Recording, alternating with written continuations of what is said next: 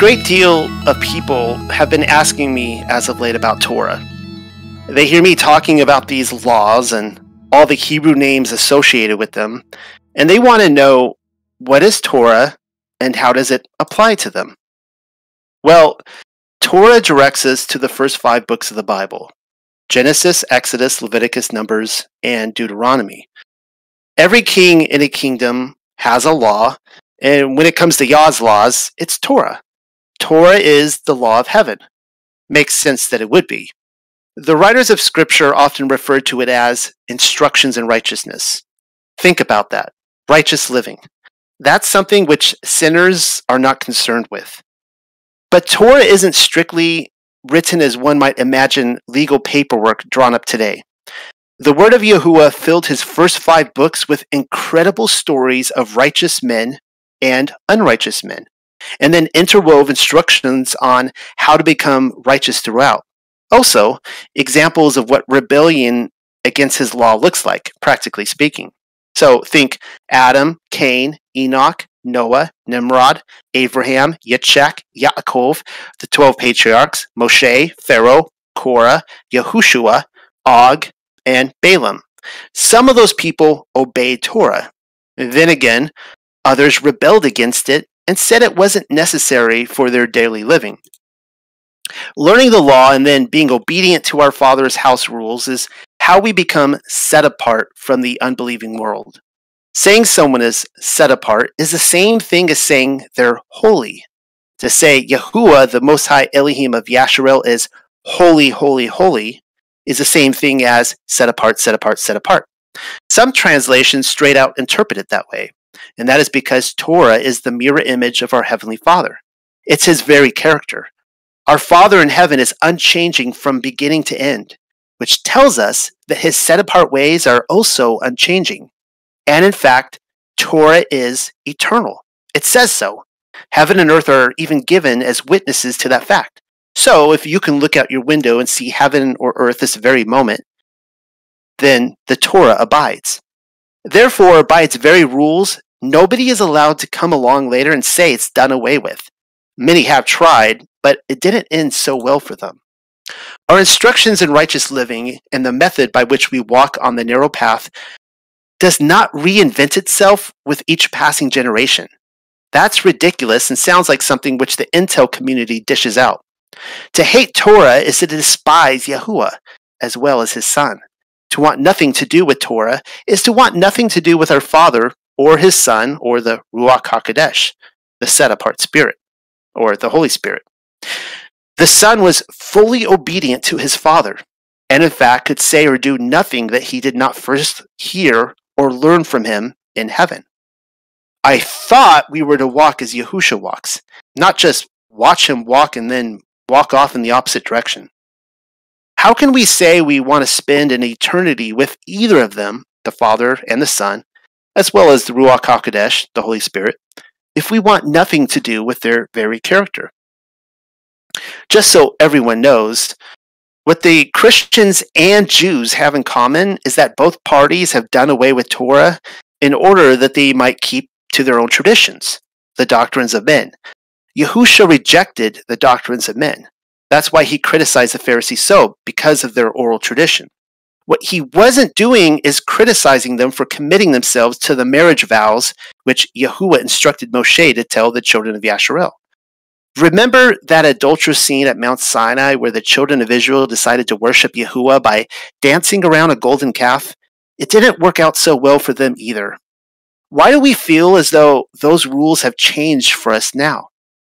Whenever I ask Christians, again, those who claim Jesus came to undo His Father's work and that the law has been done away with, when I ask if it's okay that I become, say, a homosexual, they never want to answer that question because they know what comes next. They can't answer the question because they know it is Torah which informs everyone that men having sex with another man is an abomination.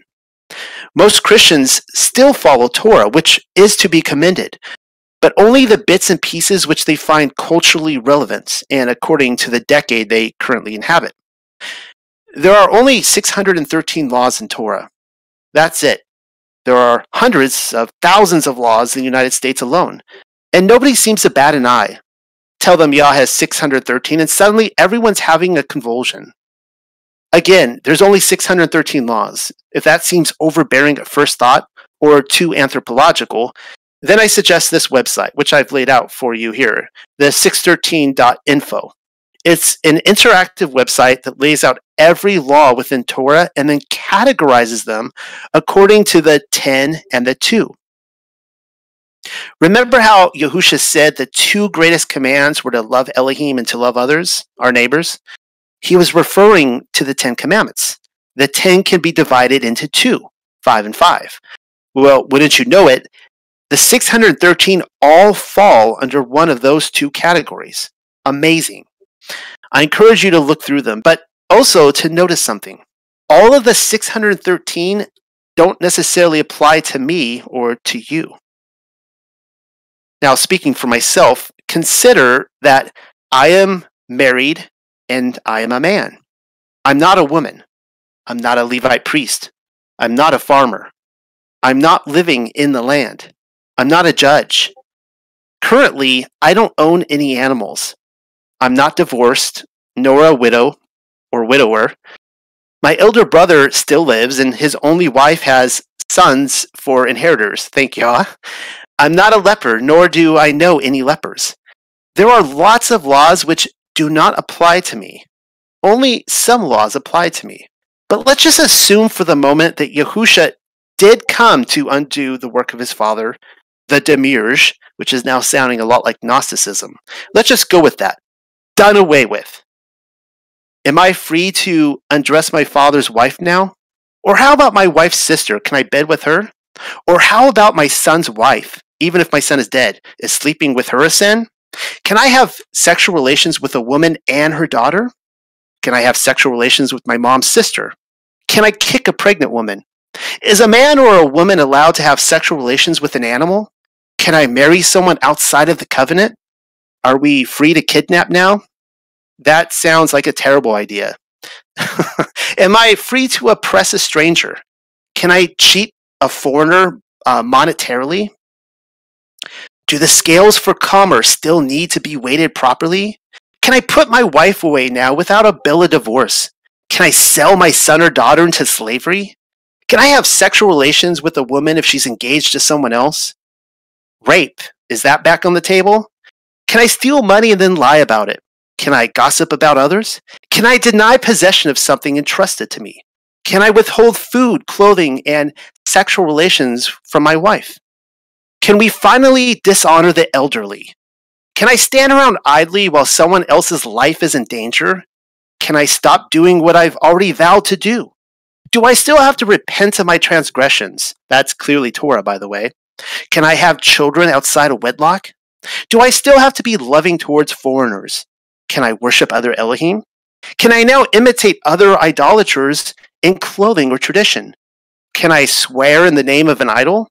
Can I make idols for others? Can I mutter incantations? Can I engage in astrology? Can I inquire of spirits? Am I free to follow the whims of my heart and worship Yahuwah however I feel he should be worshipped, via traditions and doctrines of men, or perhaps not worship him at all? Can I keep stolen items for myself? Can I stop feeding the poor? Can I withhold from charity? Can I bear a grudge? Must the dead still be buried? Seriously, let them lie where they fall. Can I withhold testimony in court if I have evidence which might pardon someone or set them free? Can I testify falsely? Can we now appoint judges who aren't familiar with the law? Can we move our neighbor's boundary marker? There's one law where if 2 men are fighting, one of the men's wives is forbidden to reach out and harm the other man's balls. Is that up for grabs now? Oh, but that's right. Bacon is kosher now. Certainly, if someone were to offer up pork on an altar, it couldn't possibly be an abomination, even if the Antichrist did it. And Sabbath is no longer the mark of Yah. I can just rest whenever I want because Jesus is my rest. Kind of like how I don't have to eat bread or drink water anymore because he's both of those things. Did I get that right? Our Father in heaven created 7 holy days. Created. They originate from his mind, our Creator's mind. The same Elohim who created us and the cosmology surrounding us. But let's just snub those and go with the holidays invented by pagan gods and the Hallmark Company. A world without Torah sounds awful, kind of like the one we currently inhabit. Imagine what this flat, motionless realm would look like if Yahusha reigned as king and everyone was obedient to his father's commands. That's the realm that I want to live in a world where the law is written on our hearts. Meanwhile, our Masonic and Jesuit controllers, ultimately Rome itself, have inverted everything. They've whispered into everyone's ear that being obedient to our Father is sin. And they've been cyclically repeating it for so long that most people simply believe it to be factual. Isn't that sad? They're trapped in a vacuum of postmodernist morality, not knowing what is truly right or wrong except what is culturally acceptable or according to their own heart, because the law is done away with. There is no longer a standard of holiness. I know, I was there. It's terrible. Christianity is a cesspool of paganism and idolatry worship, and I'm so glad I climbed out of it. And you can too, but you have to be that someone who is desperately desiring the truth. You have to hunger for it and thirst for it. If you're unwilling to break loose from those shackles of sin, which the church calls freedom, then you'll never see it. Nobody is capable of showing you the truth that is written in Scripture. Nobody else, at least. Most people frame Torah with blood and ritualistic sacrifice and claim that Torah cannot be obeyed and that anyone who tries to is lost in their sin because the temple was destroyed. Well, here's something which your local controller will never tell. There is not one animal sacrifice in Torah for conscious sin. It's just not there. 2/3 of the sacrifices are thanksgiving offerings. It's for the people who love Yahuwah so much that they want to journey to the temple and have dinner with the Most High. All they have to do is bring the groceries. Torah has always been about repentance. If we sin, we ask the Most High for forgiveness. The Christian age of grace is a myth. There has always been grace. Not grace to sin, no. Grace for repentance. Yes, it is true that sin leads to death. It is also true that Yahusha HaMashiach is our Savior.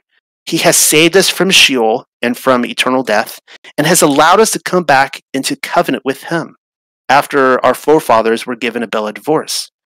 Why was Israel given a bill of divorce? Not because they sinned. Not because the law was unbearable. No, they were given a bill of divorce because they refused to repent. They didn't think the law was applicable for them. To say salvation implies He has freed us from His law and granted permission to sin is insanity. Such an attitude has never turned out well for anyone in biblical history, and yet it's practically a Christian mantra. And at any rate, that's how our controllers frame it. Satan is only here to rob, murder, and destroy. He wants you unclean and living in sin. His best weapon is to give us the law and then convince us it is the right or godly thing to do to break it. Go home, pick up your Bibles, give it a read, and then do what it says. Anyone who tells you differently, to disobey it, that is working for the accuser. This is something 2 or 3 days ago that is Dave still in the room? Has he fallen asleep on me yet? He usually goes to night-night a little bit early. I'm here. Okay.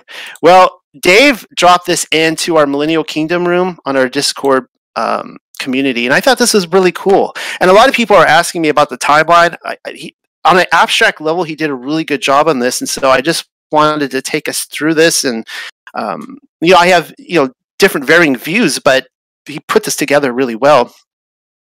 And this is what Dave says about our history. He says, this is my basic understanding. The first stage is when the angels and other creations of the Most High. We see in Scripture the whole tohu bohu issue, which is essentially a judgment event. So I'd call the creation account in Scripture the first reset into the second age. We also see Satan was the ruler of this realm for a time. That certainly didn't happen during the biblical timeline, so I'm suggesting, as others have, that there was an age in between Genesis 1 and 2.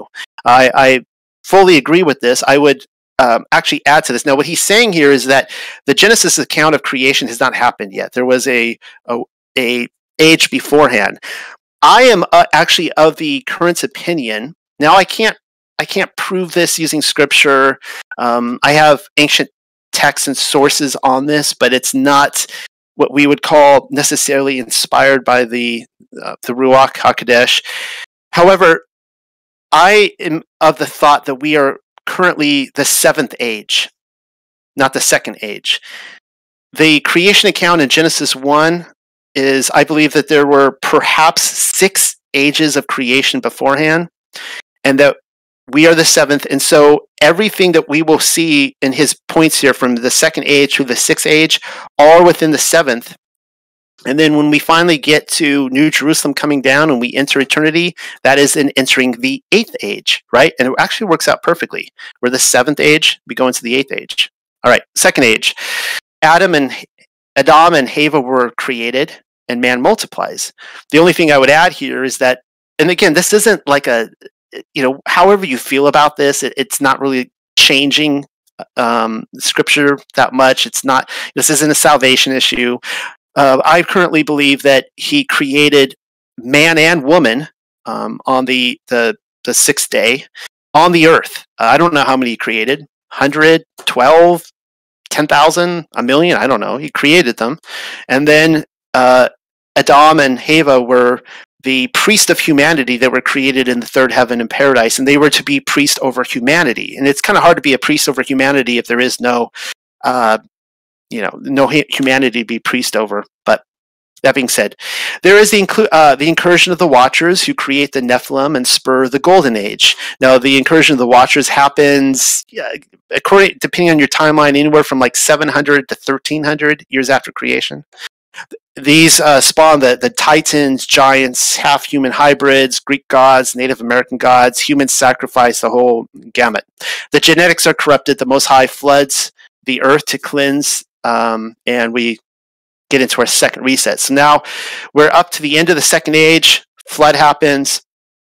We go into the third age. Noah and his family repopulate the earth. So here we've had a second reset. The creation event was the beginning after the last reset.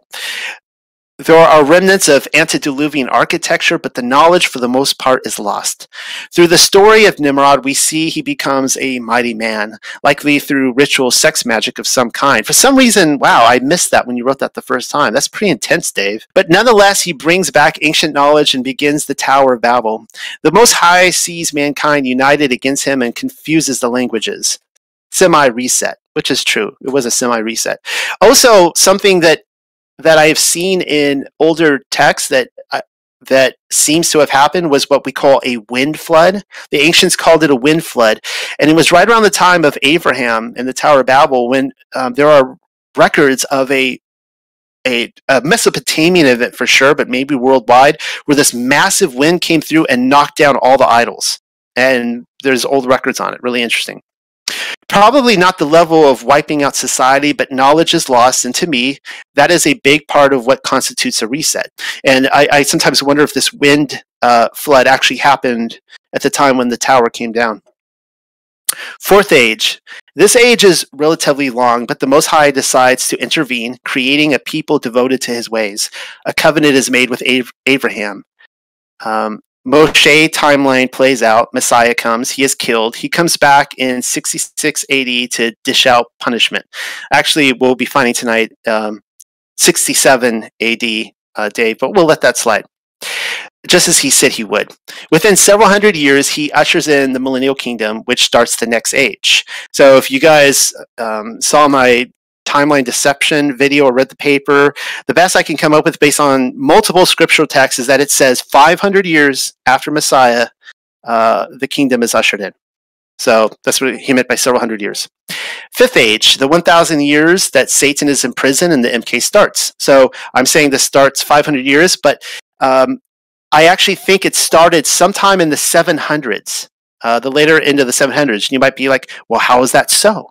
Well, keep in mind, Rome doesn't have to play fair. Whenever they started counting, after, the year of Jesus or Jesus or Christos or whatever, it could have been, 200 years after his resurrection, and they said it was the year 400, right? They didn't have to play fair, all right? So this is where the mud flood architecture we see around the world was built during the Millennial Kingdom.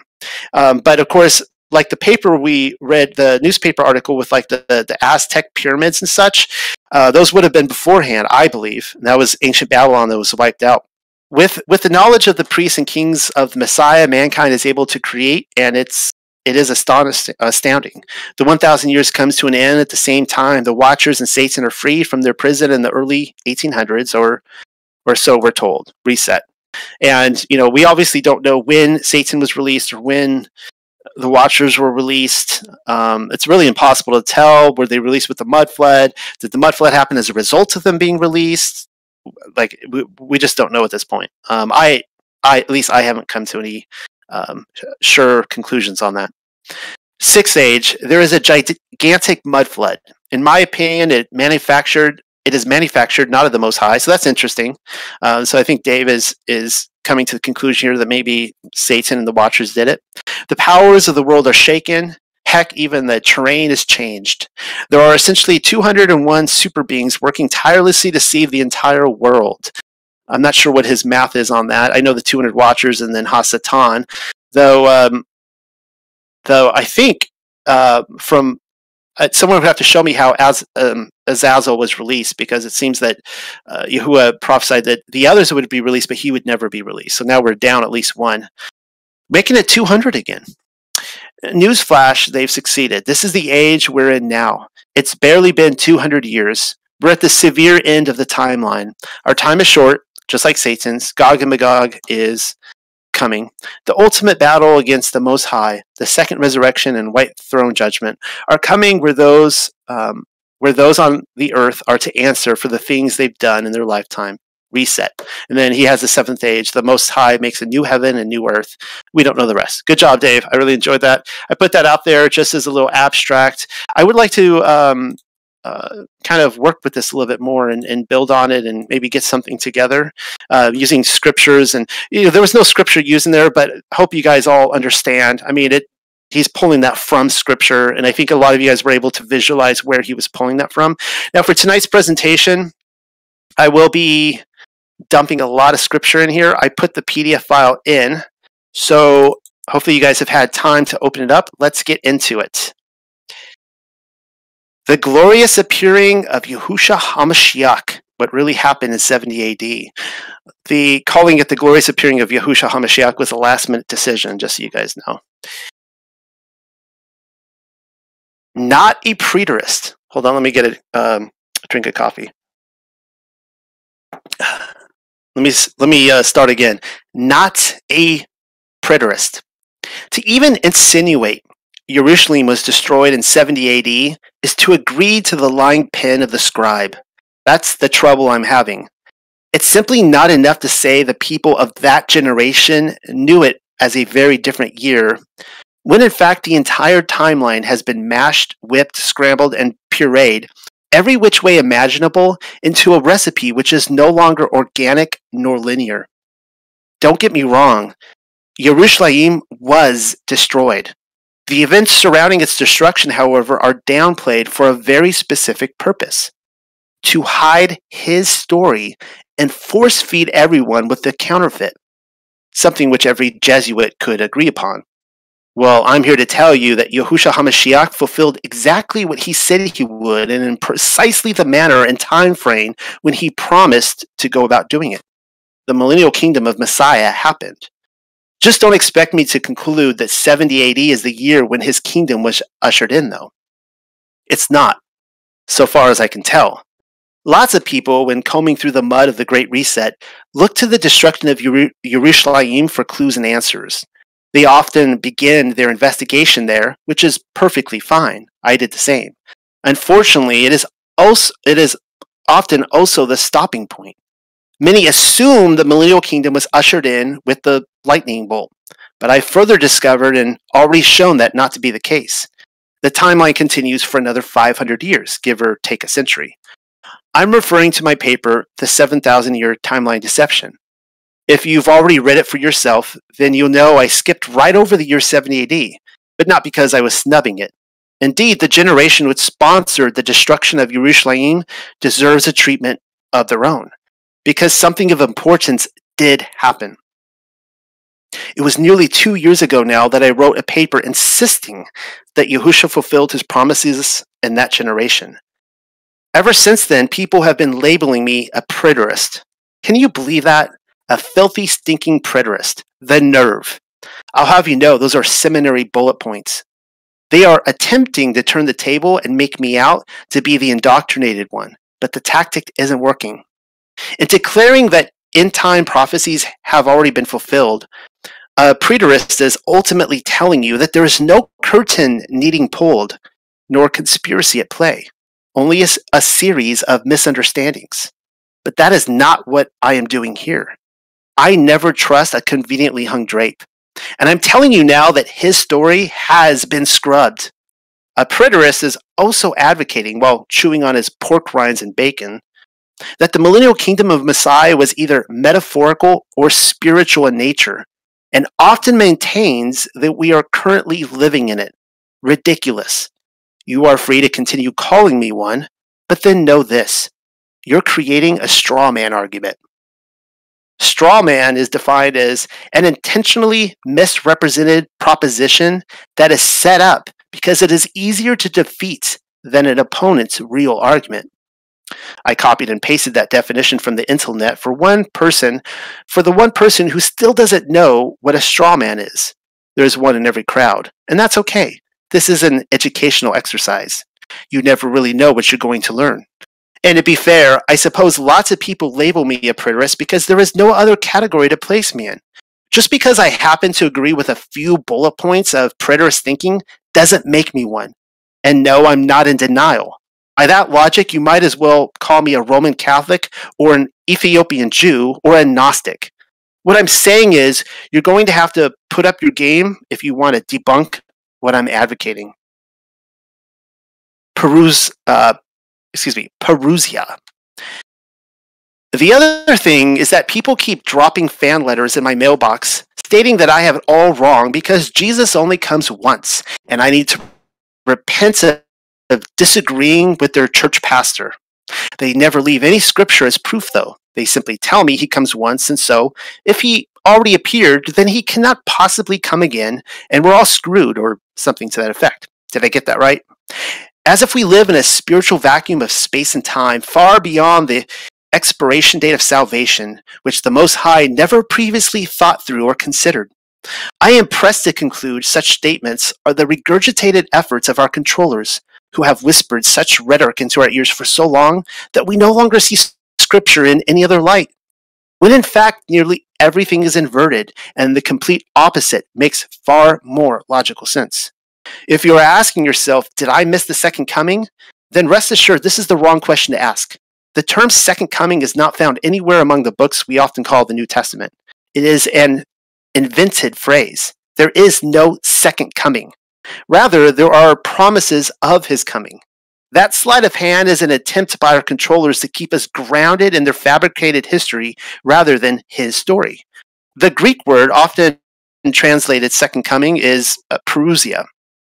And though it does describe a presence or coming, the term is used to denote the arrival of a conquering general, king, or emperor into a city for an extended stay, oftentimes for several months or years, before returning to his capital city.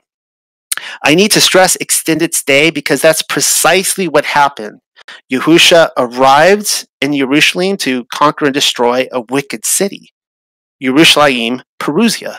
The temple was destroyed in 70 AD. Not one stone remained, but you knew that already. Well, I'm here to tell you that Yahusha personally saw to it. And if you think the Most High or his Son wouldn't commit to such a deed, at least not in Jerusalem, then hold that thought. We'll get back to it eventually, because the idea of the Most High appearing in the clouds isn't exclusive to the second coming. Rather, it's right on par with Hebrew thinking. See for yourself. This comes from Yeshayahu, or Isaiah, chapter 19, verses 1 through 2. The burden of Mitzrayim. Behold, Yahuwah rides upon a swift cloud, and shall come into Mitzrayim. And the idols of Mitzrayim shall be moved at his presence, and the heart of Mitzrayim shall melt in the midst of it. And I will set the Mitzrayim against Mitzrayim, and they shall fight everyone against his brother, and everyone against his neighbor, city against city, and kingdom against kingdom. The descriptions of what Yahuwah intends to do to Mitzrayim goes on and on from there. If I were to have you read on, which I won't, then you would see that the destruction of Mitzrayim sounds very similar to the destruction of Jerusalem. What I wanted you to see is that Yahuwah is described as riding upon a swift cloud. That should nab our attention. It even says, behold. Typically, I would only tell someone, behold, if I wanted them to see or observe something. And so I can only imagine there was a glorious appearing to behold. Not that everyone would have framed his coming in such a way. The darkness hates the light, but again, you knew that already. Solomon's Temple. Turns out you didn't have to wait too long. You were trying to tell me that Yahuwah would never destroy Jerusalem, that I am painting him as a murderer of his own people. And then I asked you to hold that thought. We're back on it now. I'm trying my best to keep thoughts organized. What I wanted to tell you is that the destruction of the first temple is recorded in 2nd Baruch, and Yahuwah very much had a part to play in it. Before the Babylonians could even get their paws on the goods, angels were instructed to enter the Holy of Holies to remove the Ark of the Covenant, among other priceless items. And then we read the following. And after these things I heard the angel saying unto those angels who held the lamps, destroy therefore and overthrow its wall to its foundations, lest the enemy should boast and say, we have overthrown the wall of Zion, and we have burnt the place of El Elohim. And ye have seized the place where I had been standing before. Baruch Sheni, or 2nd Baruch, 7, verses 1 through 2. An order from top brass is given to destroy and overthrow the walls and foundations of Yerushalayim.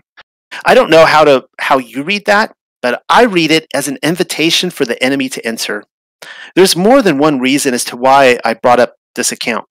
When we get around to reading Josephus, you'll be able to connect the pieces. Presently in Baruch, though, we can see that the armies of heaven hadn't arrived quite yet. Scouts had. Their errand was to prepare the way for judgment. You know, blow up bridges and supply lines and stuff. The infantry would finish the job. Yahuwah's role in Yerushalayim's destruction the first time around is far more involved than overthrowing the foundations and then hiding the artwork. Even before he got around to that, he plagued the people. Perhaps not so dissimilarly from the plaguing of Mitzrayim.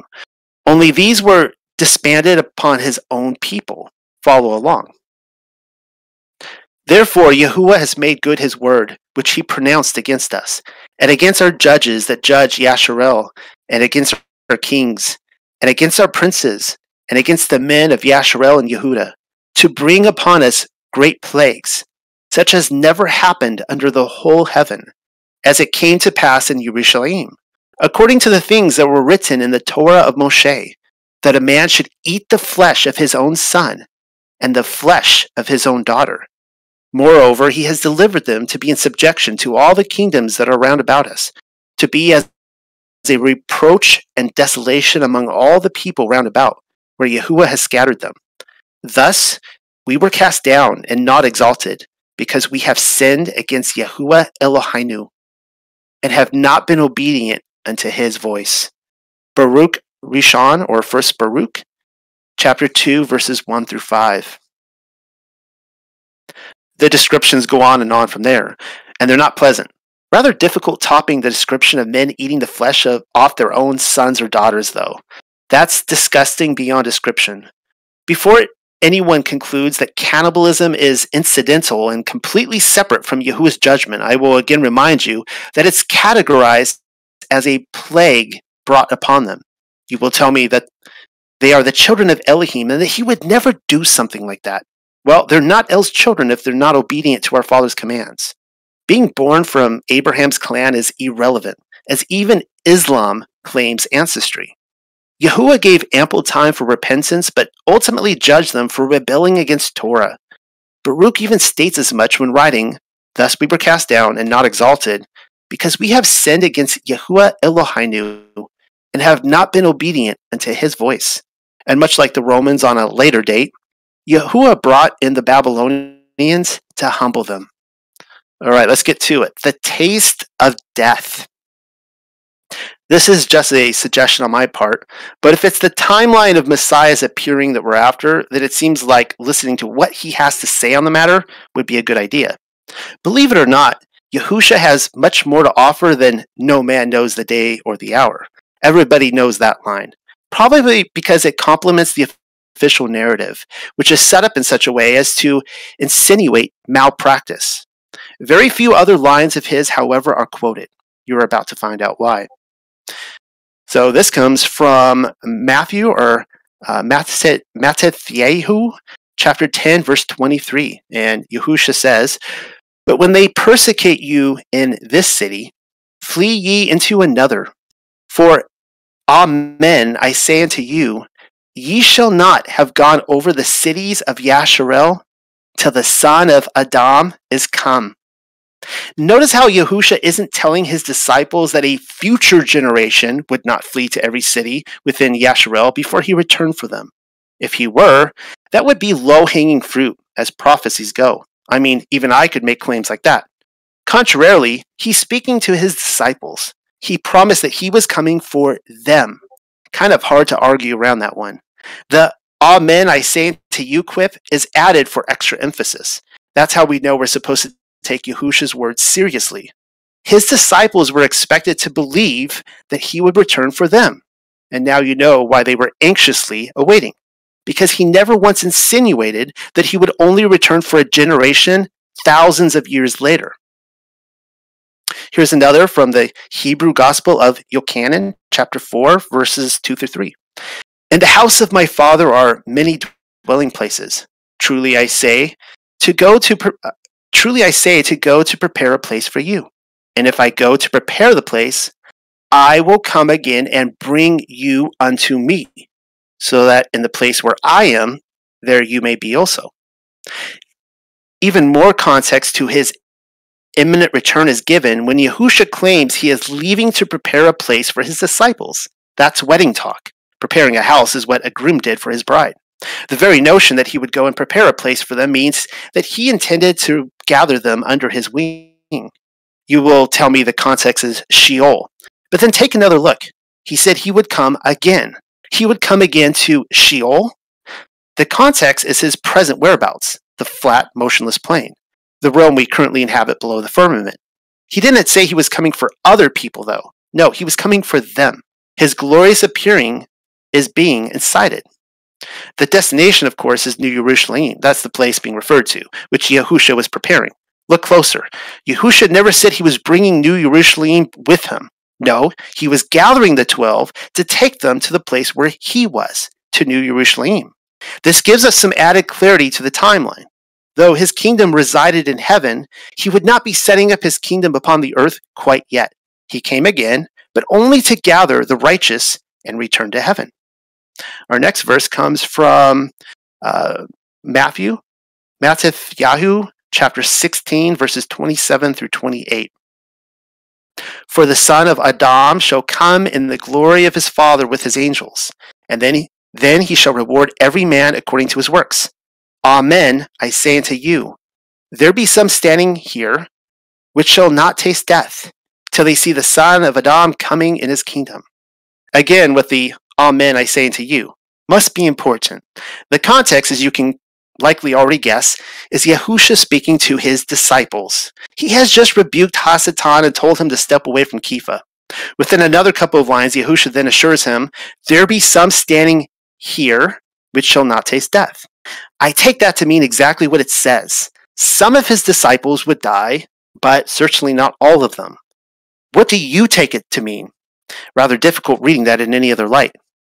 He doesn't say a future generation would be standing around and that some of them wouldn't taste death.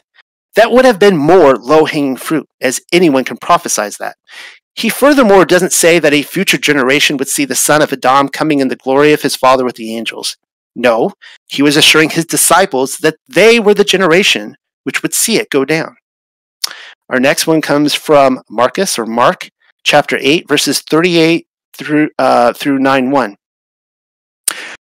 "Whosoever therefore shall be ashamed of me and of my words in this adulterous and sinful generation, Of him also shall the son of Adam be ashamed, when he cometh in the glory of his Father with the holy angels.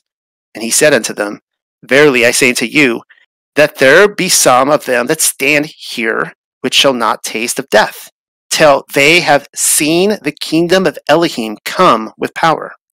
There it is. Certain people were standing among Yahusha who wouldn't taste death until they saw the kingdom of Elohim arrive with power. Notice what he isn't saying. He's not saying he will be ashamed of an unnamed future generation who is ashamed of him when he comes in the glory of his Father with the holy angels. What would be the point of that? The people standing around would have asked, so you're not speaking about us then? It's a future generation which needs to repent? Kind of difficult jumping through the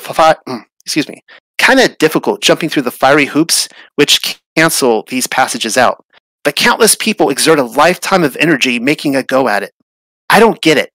Scripture makes way more sense when we stop making everything we don't like into a metaphor or suggestive and let the Son of El speak for himself. If anyone needs caught up, by the way, I'm on page 12. Our next passage comes from Mark chapter 14, verses 61 through 62. But he held his peace, his shalom, and answered nothing. Again the high priest asked him, and said unto him, Art thou HaMashiach, the Son of the Blessed? And Yahusha said, I am. And ye shall see the Son of Adam sitting on the right hand of power and coming in the clouds of heaven. I put a note here. We can also see Matthew 26, 63 through 65, and Luke 22, 67 through 71. It's the same quote to the temple controllers, but from a different gospel. So we don't need to look through all of them. Roughly translated, Yahusha told the temple controllers that they would look up to the clouds, see the King of Kings among the armies of heaven, and be like, oh, hell nah, which is essentially what happened. History simply refuses to acknowledge that part of the narrative, but it's to be expected. After all, the kings of the earth do conspire against Yahuwah. If they could scrub an event such as his glorious appearing, you know they would. All right, we are on page 13, if anyone is caught up. Matthew 24.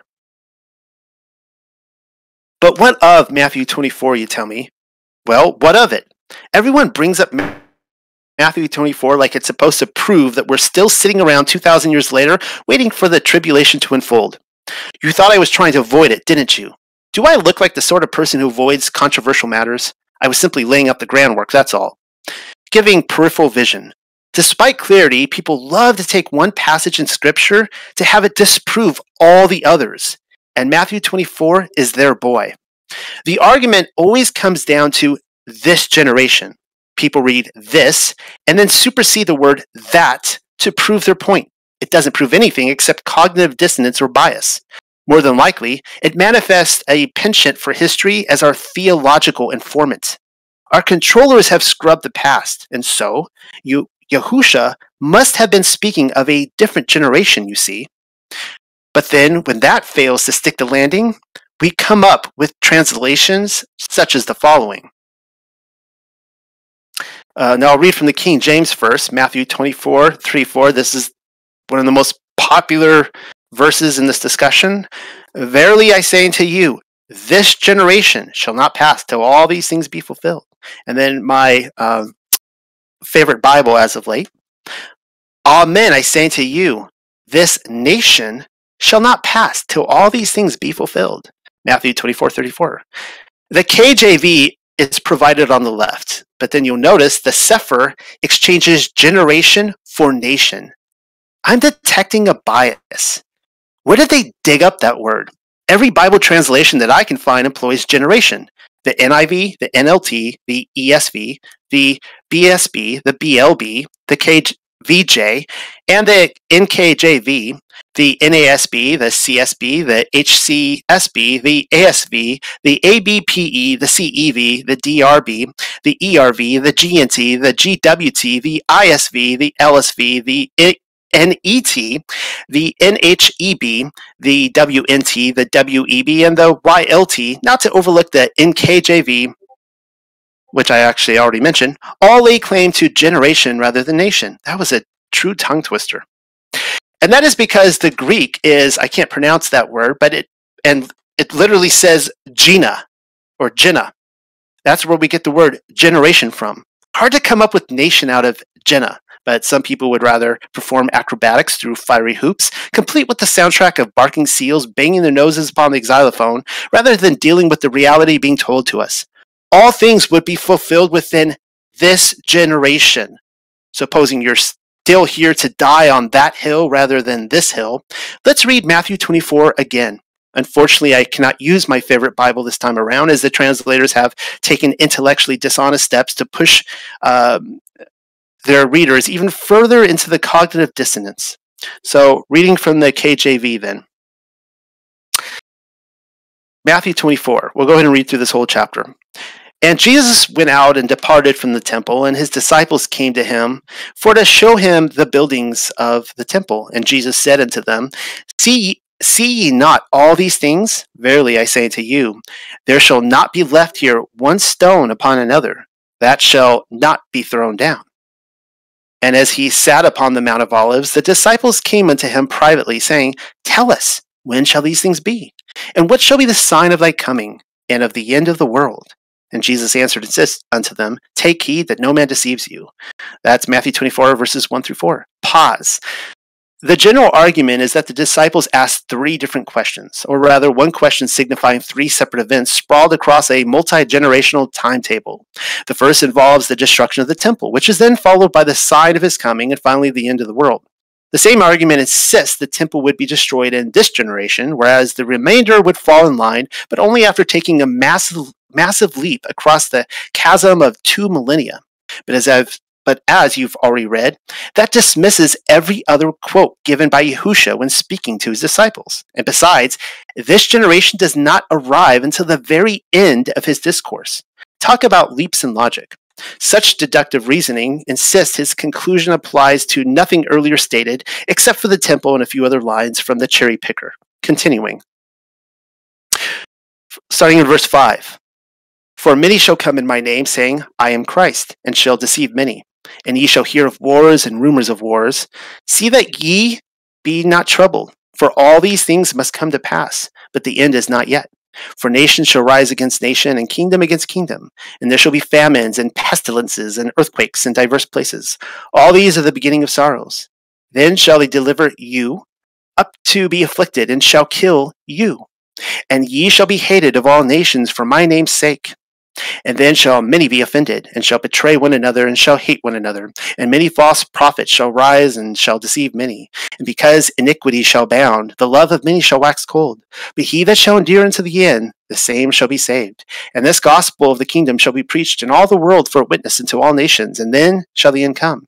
When ye, therefore, shall see the abomination of desolation, spoken of by Daniel the prophet, stand in the holy place. Whoso readeth, let him understand. Then let him which be in Judea flee into the mountains. Let him which is on the housetop not come down to take anything out of his house. Neither let him which is in the field return back to take his clothes. And woe unto them that are with child, and to them that give suck in those days. But pray ye that your flight be not in the winter, neither on the Sabbath day. For then shall be great tribulation, such as was not since the beginning of the world to this time, no, nor ever shall be. And except those days should be shortened, there should be no flesh be saved. But for the elect's sake, those days shall be shortened. Then if any man shall say unto you, Lo, here is Christ, or there, believe it or not. For there shall arise false Christs and false prophets, and shall show great signs and wonders, insomuch that, if it were possible, they shall deceive the very elect. Behold, I have told you before.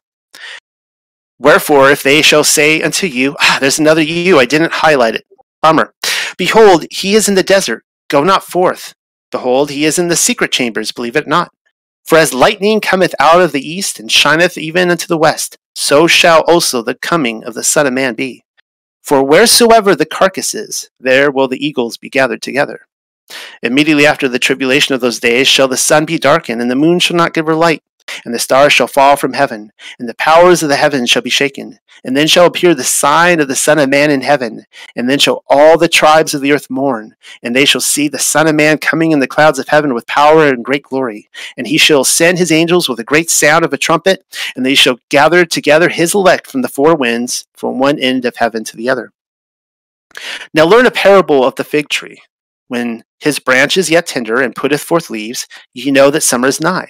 So likewise ye, when ye shall see all these things, know that it is near, even at the doors. Verily I say unto you, this generation shall not pass till all these things be fulfilled. Heaven and earth shall pass away, but my words shall not pass away. While it's affording another read through Matthew 24, I made special note of something. I even pulled out the red highlighter just so that you might see what I see. It says you. It also says ye, but that's the same thing as saying you. I counted 12 times. I need to add 13 now. When either ye or you were employed throughout the provided discourse. That's who Yahusha is addressing, ye and you, as in his audience, which happens to be his disciples. No, it's not directly written to you, just as assuredly as it wasn't written to your grandparents or your third great grandparents or your 35th great grandparents. You can claim I'm robbing you of hope, but then what of your 35th great grandfather? He's dead. Where is his hope? That's because it wasn't directly spoken to them or to you. It was spoken to and then written down for his immediate audience listening in. Sure, there are instances where other people are addressed rather than you, such as when describing the person on the rooftop. But that is because his disciples may have not stood upon a rooftop, whereas others from their generation were expected to. Also because he who shall endure until the end, the same shall be saved, gave everyone listening in something to fight for. They're all from the generation of the fig tree. There is no other fig tree generation.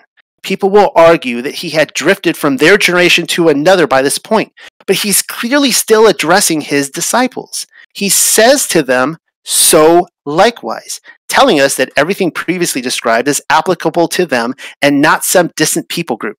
And just to be certain, because no matter what Yahusha says, the majority of the crowd almost always seems to fall in disagreement, he adds, when ye see all these things. Wait, the disciples are expected to see all these things, including the son of Adam coming in the clouds of heaven with power and great glory?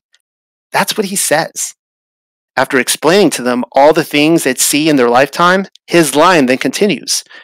Know that it is near, even at the doors. Seems serious. Arriving at the knocker is pretty close, if you ask me. Should a mugger stand on the other side of my front door, I think it would be safe to say that's too close for comfort. Why would his glorious appearing hang around on the porch for 2,000 years without knocking? He wouldn't phrase it like that. Arriving at the doors means exactly what he intends it to mean, as proximity goes, like when we read that he stands at the door and knocks in Revelation 3:20. It is in that context that we then read, this generation shall not pass till all these things be fulfilled. Wrangling that last line away from Yahusha's entire discourse just goes to show the desperation from those who prefer the narrative of our present-day temple controllers rather than the vitality of wonder and excitement which can be found in his story. 40 years is a long time. Much can happen. Take the abomination which causes desolation, for example. If there was a person responsible for that abomination, he may not have even been born yet. 4 decades is still a long time to wait. No man knew the day nor the hour. Plenty of time to write the books which the Roman Catholic Church would then label the New Testament. All right, we're on page 19 if anyone needs to catch up. This generation. Apparently, Yahusha was really speaking about a generation 2,000 years removed, and the 12 didn't get the memo. The concluding pages of our Bible were written in haste. The extreme sense of urgency can be felt by Yaakov, Kepha, and Yochanan. As we have already seen, Yahusha said all these things would be fulfilled in this generation, Matthew 24:34. He said there were people who wouldn't taste death before all these things came to pass, Matthew 10:23, 16:27, verse 28, 24:34. He told the high priest that they would see him in his glory, Matthew 26, Mark 14, and Luke 22. Another way of looking at this is that Yahusha was the last prophet sent by Yahuwah. He constantly spoke of the Yahudim's disobedience and lack of faithfulness to the Most High's Torah, and therefore warned them of Jerusalem's destruction. No other prophet did that. So why don't we believe the context and obvious connotations of his words to be true? The 12 certainly did. So where is this from? This is Yochanan, chapter 21, 18 through 23, taken from the Sefer. Amen, amen, I say unto you, and of course this is Yahusha speaking, when you were young, you girded yourself and walked whither you would, but when you shall be old, you shall stretch forth your hands, and another shall gird you, and carry you whither you would not. I just thought of this, but nobody questions that. Like he's saying, when you are old, like we all say, okay, well, he's speaking to that generation, right? He's not speaking to another generation, he's speaking to them. This spoke he, signifying by what death he should glorify Elohim. And when he had spoken this, he said unto him, follow me. Then Kepha, turning about, sees the Talmud, whom Yahusha loved, following, which also leaned on his breast at supper, and said, Adonai, which is he that betrays you? Kepha, seeing him, saith to Yahusha, Adonai, and what shall this man do? And of course, he's speaking about Yochanan and John. Yahusha saith unto him, if I will that he tarry till I come, what is that to you? Follow me. Then went this saying abroad among the brethren, that the Talmud should not die. Yet Yahusha said not unto him, he shall not die, but if I will that he tarry till I come, what is that to you? Upon learning that he would stretch forth his hand and be crucified for Yahusha, Kepha then turned towards Yochanan and asked for the manner of his death to be described, by which Yahusha insinuated the distinct possibility that he would live to see his coming. Yochanan is then quick to explain that the saying spread abroad among the brethren, that he would not die. That's fascinating insight right there. Who spread this saying abroad but those who were present, the 12? They all believed his imminent return, that he was imminently coming for them. Yochanan corrects everyone insomuch that Yahusha suggested the possibility rather than promising it. But this is also because Yochanan was both uncertain of his own fate and humble. Notice how Yochanan doesn't correct anyone for believing that Yahusha would return within their lifetime. Some of those standing with Yahusha on the Mount of Olives would make it out of here alive. He simply wasn't confident if he would be one of them. We then see this in Kepha Rishon, or 1 Peter 4:7. But the end of all things is at hand. Be ye therefore sober, and watch unto prayer. It's sayings like this that makes me think Kepha was the aggressor in spreading the message abroad, that Yochanan would live to see the coming of Yahusha while he wouldn't. Don't let my speculation ruin a good thing, though. The end of all things is at hand is serious business. One thing that seems certain, Kepha knew he wouldn't be around to share in the hope which others would. Then again, nobody really knew if they'd be the ones to evade death, as persecution was lurking around every corner, and 40 years was a long time to wait. But let's at least agree to the obvious here. Kepha was writing a letter to a very specific group of people, the recovered sheep of Yasharel, and telling them to be sober and watch unto prayer. That's the same sort of language which Yahusha said to his disciples in the garden, and for good reason. Meanwhile, we are expected to believe their dutiful watch was all in vain, that promises were made but never fulfilled. Seems like shaky foundations to base an authority on, if you ask me, but our controllers have set it up that way. Our next comes from Yaakov, James chapter 5, verses 8 through 9. Be ye also patient, establish your hearts, for the coming of Yahuwah draws nigh. Now, the Sefer translates the Lord to Yahuwah there. I would have said Adon or Adonai, but whatever. Grudge not one against another, brethren, lest ye be condemned. Behold, the judge stands before the door. As you can clearly see, even Yaakov, the brother of Yahusha, advocated an imminent appearing in the clouds. After telling the recovered sheep of Yasharel that the coming of Messiah draws nigh, he then added to the image of declaring the judge stands before the door. Sounds serious. That's the context given for those who held grudges against one another. The judge had already taken the highway exit, rounded the corner of their block, walked up the drive, and was presently standing upon their door, ready to knock or break in. Those who strictly advocate an inspiration of the Ruach throughout Scripture quickly drop the claim in passages such as these. Yaakov must have been mistaken in his personal beliefs. He had hope, but it went unanswered. That would also be a problem then, since Yaakov was making an unfulfilled claim, thereby signifying him a false prophet. Just so we're clear, it's not what I believe. It's simply the elephant in the room. The reality which others shruggingly claim to be an embarrassing burp. I believe it literally happened. All right, this next passage I want to read comes from 2nd Ezra, or Ezra Revi'i, chapter 7, verse 28. For my son Yahusha shall be revealed with those that be with him, and they that remain shall rejoice within 400 years. I added this one in just to demonstrate the prophets were very capable in calculating the years. Ezra lived centuries before Messiah, 400 to be exact. He not only told us his name would identify with salvation, but then explained to his contemporaries and those after them that they would have to wait around another 400 years before Yahuwah would reveal him. Is that really so difficult to believe? The anticipation, and in fact the wording, is very different than what we find with the New Testament.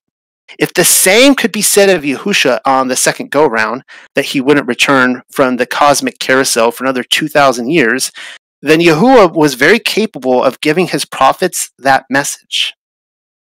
All right, let's move on to the 7 churches, and I need a drink of coffee. Not the other kind of drink. The only reason we imagine Yochanan as an old man on the island of Patmos is because our controllers have whispered that supposed fact into our ear for so long that we simply believe it to be so. Moving the composition of Revelation from the 60s to the last decade of the 1st century is a sleight of hand which very few readers seem to notice. Where in Revelation is his age ever discussed? The giveaway is that the temple being destroyed is never once mentioned anywhere in the New Testament. And why is that? It was one of Yahusha's greatest prophecies. Often, when a prophecy was fulfilled, the writer of Scripture would tell us so. And yet, as it pertains to the destruction of Yerushalayim, nowhere are we alleviated of the tension. It is only Josephus who lets us in on the news. And there's a reason for that. The writers of the New Testament weren't around to see it happen. The imminency of Yahusha's return is just as pressing in Revelation as with the Gospels and the surviving letters of the 12, if not more so. But again, moving its composition nearly 3 decades after the main event is a clever trick of the trade, intended to soften the language and mentally detach us from its weighty implications. See for yourself. Behold, I come quickly. Blessed is he that guard the words of the prophecy of this Sefer. Revelation 22:7. Again, and behold, I come quickly, and my reward is with me to give every man according as his work shall be. Revelation 22:12. And yet again, he which testifies these things says, Surely I come quickly. Amen. Even so, come, Adonai Yahusha. The grace of our Adonai Yahusha HaMashiach be with you all. Amen. Revelation 22:20. The idea of beholding is to see or observe a thing or person, especially a remarkable or impressive one. Seems almost tangible, like something I can hold in my hands or perceive with my eyes and experience firsthand. That's certainly how I take it if Yochanan wrote this letter to my congregation. Our controllers, however, have sold nearly everyone on the idea that coming quickly really means suddenly but prolonged. The reported 2,000 years between Messiah and our own generation, with a big chunk of dark ages filling the spaces in between, is a brilliant gaslighting technique. Hasatan finds his greatest impact in giving us the truth, but then selling us on Yahusha's malpractice. Okay, where is this from? We're going into Hebrew Revelation 1:7. Look, so here we are. Look, everyone. Look, he will come with the clouds, and those who pierced him, they will see him, and all the families of the earth will weep. Yes, amen. You see context. We are given 3 stark warnings in the closing chapter, but that is only after the timing of his appearing in the clouds is given within the first several lines of the book. It lands in the confines of a generation when those who pierced him shall see him. This is keeping in direct line with Yahusha's earlier promises that we have already seen in Matthew 26, Mark 14, and Luke 22. Seems self-explanatory. Are we expected to believe that temple controllers will perceive him thousands of years later from Sheol? Ridiculous. Arriving in the clouds means the people who pierced him will behold him from the earth. Hebrew Revelation 2:7. We are on page 25 if anyone needs to catch up, which is a perfect time for me to get another drink.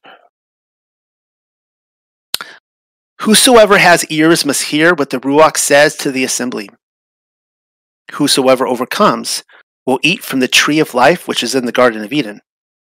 The first church mentioned is Ephesus. I'm not reading anything here about Yahusha's imminent return, but the cognitive dissonance which often he's dealt with is that the congregation of Ephesus is no longer with us. It's sitting in ruins. This is, of course, according to where our controllers tell us Ephesus is supposedly located today. Point being, it's a past event. We can only hope that some from Ephesus overcame and were given access to the Tree of Life. Oh, and that's the other thing. Greek versions place the Tree of Life in paradise. Hebrew Revelation, however, lifts the veil on the identity of paradise and openly tells what some of us already know. That the Garden of Eden was never on earth to begin with. It is and always was in the third heaven. We next read in Hebrew Revelation 2:10. Do not be afraid of them. Look, Hasatan will take some of you in captivity in order to test you, and you will have suffering for 10 days. Be faithful unto the day of your death, that I may give you the crown of life. Smyrna is another city in ruins. Hopefully I'm not giving away a surprise ending when I let you in on the fact that they all are, telling us these are past events. The context of Yahusha's sudden and swift return is given a rather provocative twist, however, when we read that Smyrna would suffer at the hands of Hasatan for 10 days. Read a line or two up and we come to learn that it was the Yahudim, or those who call themselves Jews but are really the sons of Hasatan, who were turning up the heat. That's a reference to our controllers. Hasatan was simply top management, but also their flesh and blood father. Anywho, there are precisely 10 days between Yom Teruah and Yom Kippur, or the Day of Atonement. It lands every year on the 10th day of Teshri, the 7th month. Another clue to the distinct possibility that Yom Kippur has already been fulfilled. We then read in Hebrew Revelation chapter 2, verse 16. Do repentance, and if not, I myself will come with haste to make war with you by the sword which is in my mouth. Somebody will argue that Yahusha's threat to come with haste is suggestive and conditional based upon their behavior. Need I make another reminder that the assembly of Pergamos is no longer among us. Like their contemporaries, it sits in ruins. Looks as though somebody incited war, but that's probably none of my business. What I'm about to say will not make a lick of sense to anyone inhabiting a post-Newtonian world. You will have to rise above that dribble and recognize that the flat, motionless realm which surrounds us is driven at its reins by the spiritual. The sword which proceeds from Yahusha's mouth is not simply metaphorical. There, I said it. I don't want to give away its appearance in his story quite yet. Before this is over, though, you'll be shown what the readers of Revelation saw in the skies above them. Yahusha reveals himself to us in more ways than our controllers would have us imagine. Hebrew Revelation chapter 2, verses 22 through 27. Look, I am about to bring over her and over him who lies with her great suffering, unless they do repentance concerning the works. And I did give her time to do repentance. And her sons will be put to death, and all the assembly will recognize that I am he who tests kidneys and heart. And everyone, according to his measures, it will be rewarded to him. But to you, even to the others who are in Thyatira, since you did not learn of the teachings of Hasatan, but you must hold on to this which you have until I come. And whosoever overcomes, I will give nations as his inheritance, and he will lead them with a rod of iron, and you will shatter them like a potter's vessel. A promise is finally given to Thyatira that Yahusha was coming for them. Are you excited? Not that the others weren't given the same assurance. I keep using the word context, but only because his swift return has already been assured in the opening address. The letter to Thyatira becomes far more provocative, however, when we digest precisely what they were promised. They were to be given the nations as their inheritance. Leading them with a rod of iron and then shattering them like a potter's vessel tells us the set-apart members of this assembly became the kings and priests of the millennial kingdom. Please don't try to tell me Yahusha wrote a letter to an assembly promising them something which would then only be fulfilled for a later generation. Ridiculous. Thyatira sits in ruins like all the others. Surely, some from Thyatira overcame their controllers. I wouldn't be surprised if some of the contributors of Odes of Solomon derived from this assembly. We then read in Hebrew Revelation 3:3. And now remember how you have received and heard and established them and do repentance. And if not, I will come upon you like a thief, and you will not know at what time I will come. Sardis sits in ruins. It's almost like a thief came upon them, but that's probably none of my business.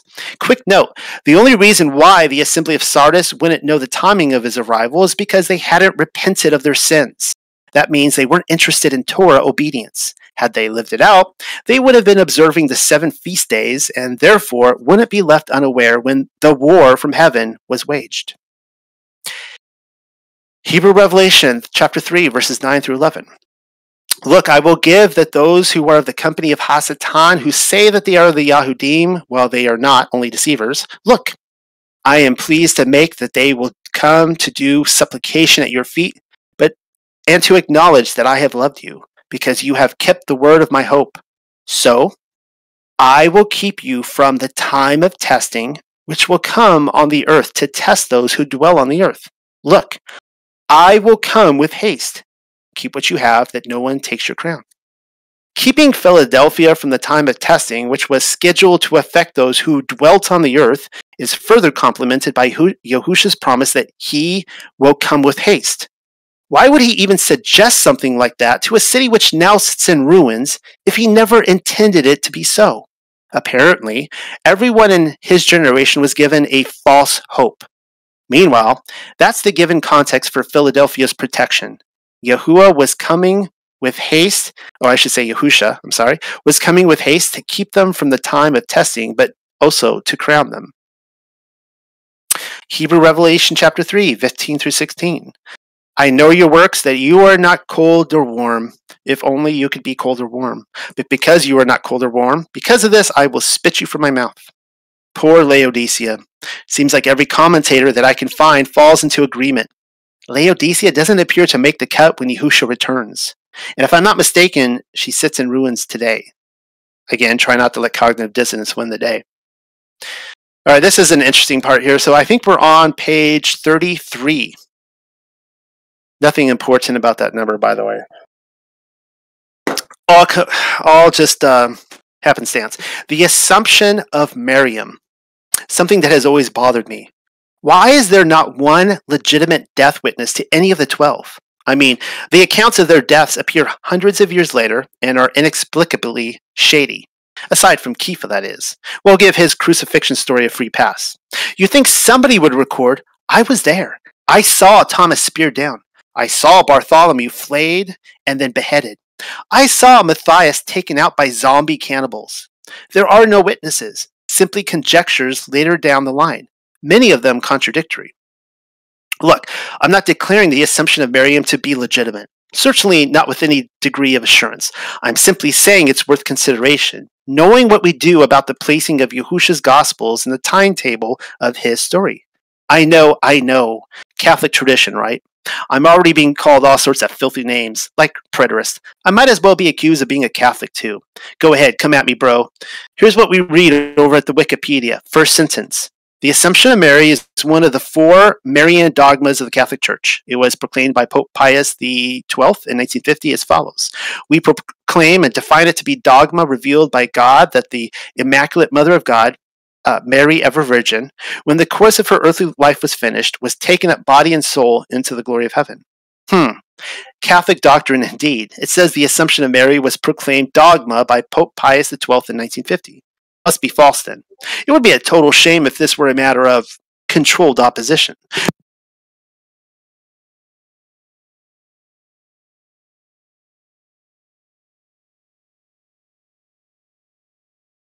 Can you guys still hear me? I hope so. All right. By stating that Miriam alone ascended, whereas not one of Yahusha's 12 or followers did not, the narrative sounds ridiculous. That's all by design. But I'm sure Rome would never weaponize truth or trivialize anything. You see, I recall learning about her immortal ascension into the heavens some 20 years ago when taking my very own pilgrimage through Israel and immediately writing it off as fiction because, the Roman Catholic Church was holding up the cards. The potential for truth in plain sight never even entered my thinking. Next sentence. The equivalent belief, but not held as dogma, in the Eastern Orthodox Church is the dormition of the Mother of God or the falling asleep of the Mother of God. The Eastern Orthodox Church holds a similar belief. Well, isn't that interesting? That tells us it's not simply a Catholic thing. The tradition goes back, way back. So instead of calling me Catholic, you might as well accuse me of pushing Eastern Orthodoxy. I'm accused of a lot of things, and no, I'm not bitter. It is what it is. I'm only interested in seeking truth, and sometimes our controllers hold the cards. They don't call it controlled opposition for nothing. A few lines down, and Wiki gets slightly interesting. I won't read that, but you can see the quote there. And by the way, we're on page 35 now.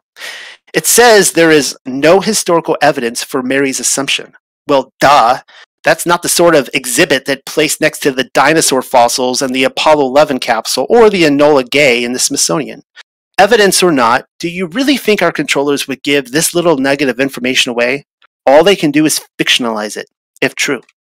We then read that the New Testament is silent regarding the end of her life. You think? And why do you suppose that is? It's silent regarding the fate of the 12 as well.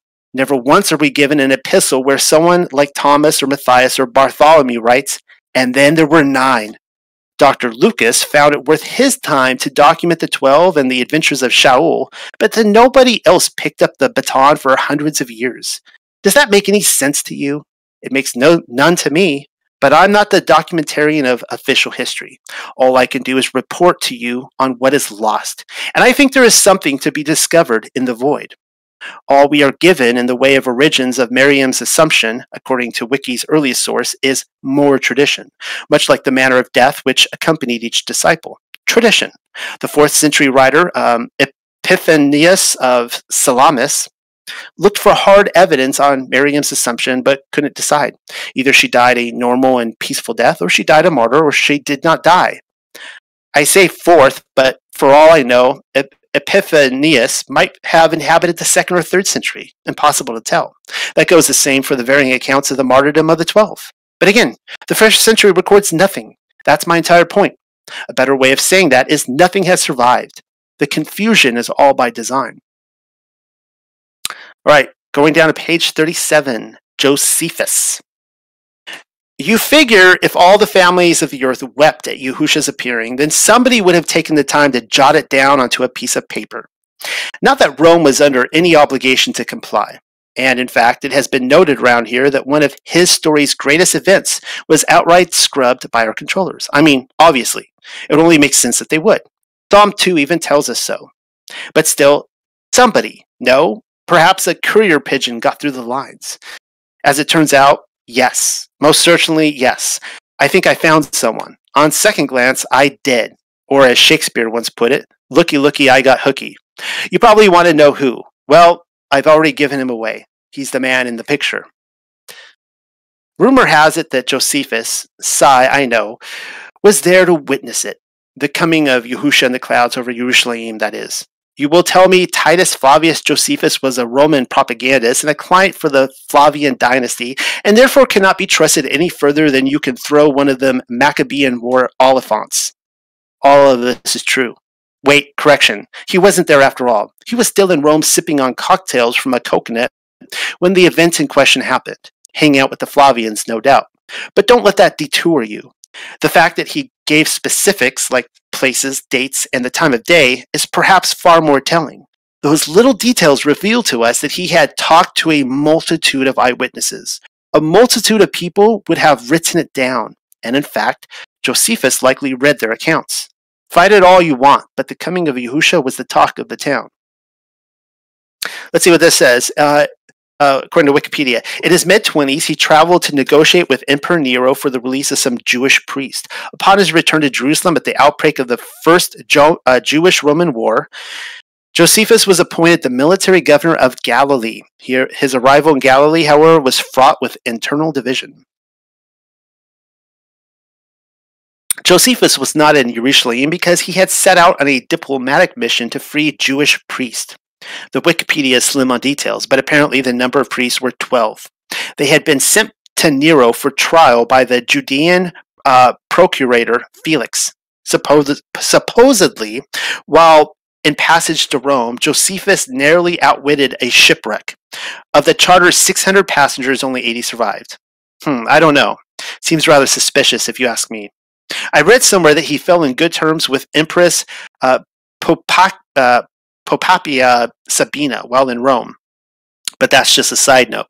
Also, she was 35 years old and pregnant with a second child when Nero supposedly kicked her to death. That's according to Suetonius, the historian Suetonius, though, and he was in with the Flavians. If I had to guess, Nero was a master wizard. If I had to guess, Nero was as master a wizard as they come. Every propagandist fell either on the left or right hand of his magic. The false flag burning of Rome, even his reported suicide, all of it screams of psychodrama. And I haven't even gotten around to talking about the overturn of the 4 emperors in 69 AD yet, but I'm getting ahead of myself. The point here is that Josephus traveled to Rome to negotiate with Nero regarding the release of Jewish priests, an obvious scripted event. They were probably shooting the breeze, playing a little b-ball on the back court. Look what happens upon his return. War has broken out. The War of the Jews. Josephus is appointed the military governor over Galilee. It was set up to fail from the get-go. No, the commission didn't simply fall into his favor. Others in top brass were in on it too. And then we read here, I'll just read what I highlighted. He suggested let's back this up. According to Josephus, he was trapped in a cave with 40 of his companions in July 67 CE. The Romans, commanded by Flavius Vespasian and his son Titus, both subsequently Roman emperors, asked the group to surrender, but they refused. According to Josephus' account, he suggested a method of collective suicide. They drew lots and killed each other, one by one, and Josephus happened to be one of 2 men that were left. Indeed, Josephus was a spook from the very beginning. You don't emerge as the only sole survivor of a cave in Galilee, actually there was a second one with him, after a bloody battle against Rome and become the emperor's right-hand man. That doesn't just happen. Spook. Why would the Yahudim even commit suicide? That makes absolutely no sense whatsoever. They were fighting men. What is this, Jonestown? Are we expected to believe that Josephus passed around the Kool-Aid? Time and again, Josephus unravels for us a series of unfortunate events, all of which happen to land in his favor. But he was also intel, and I'm labeling the cave story a hoax until somebody can prove otherwise. You're probably curious as to how he got out of that sticky situation. From cave survivor to New York Times best-selling author. Well, I was too. Next paragraph. It says, while being confined, Josephus claimed to have experienced a divine revelation that later led to his speech predicting Vespasian would become emperor. That's so small I can barely read it tonight with my eyes. He had a dream, a divine dream, a revelation from the Most High that favor was being transferred from Yasharel to Rome. That Vespasian would become their beloved emperor, and that he, Josephus, was chosen as the people's prophet. Sounds legit.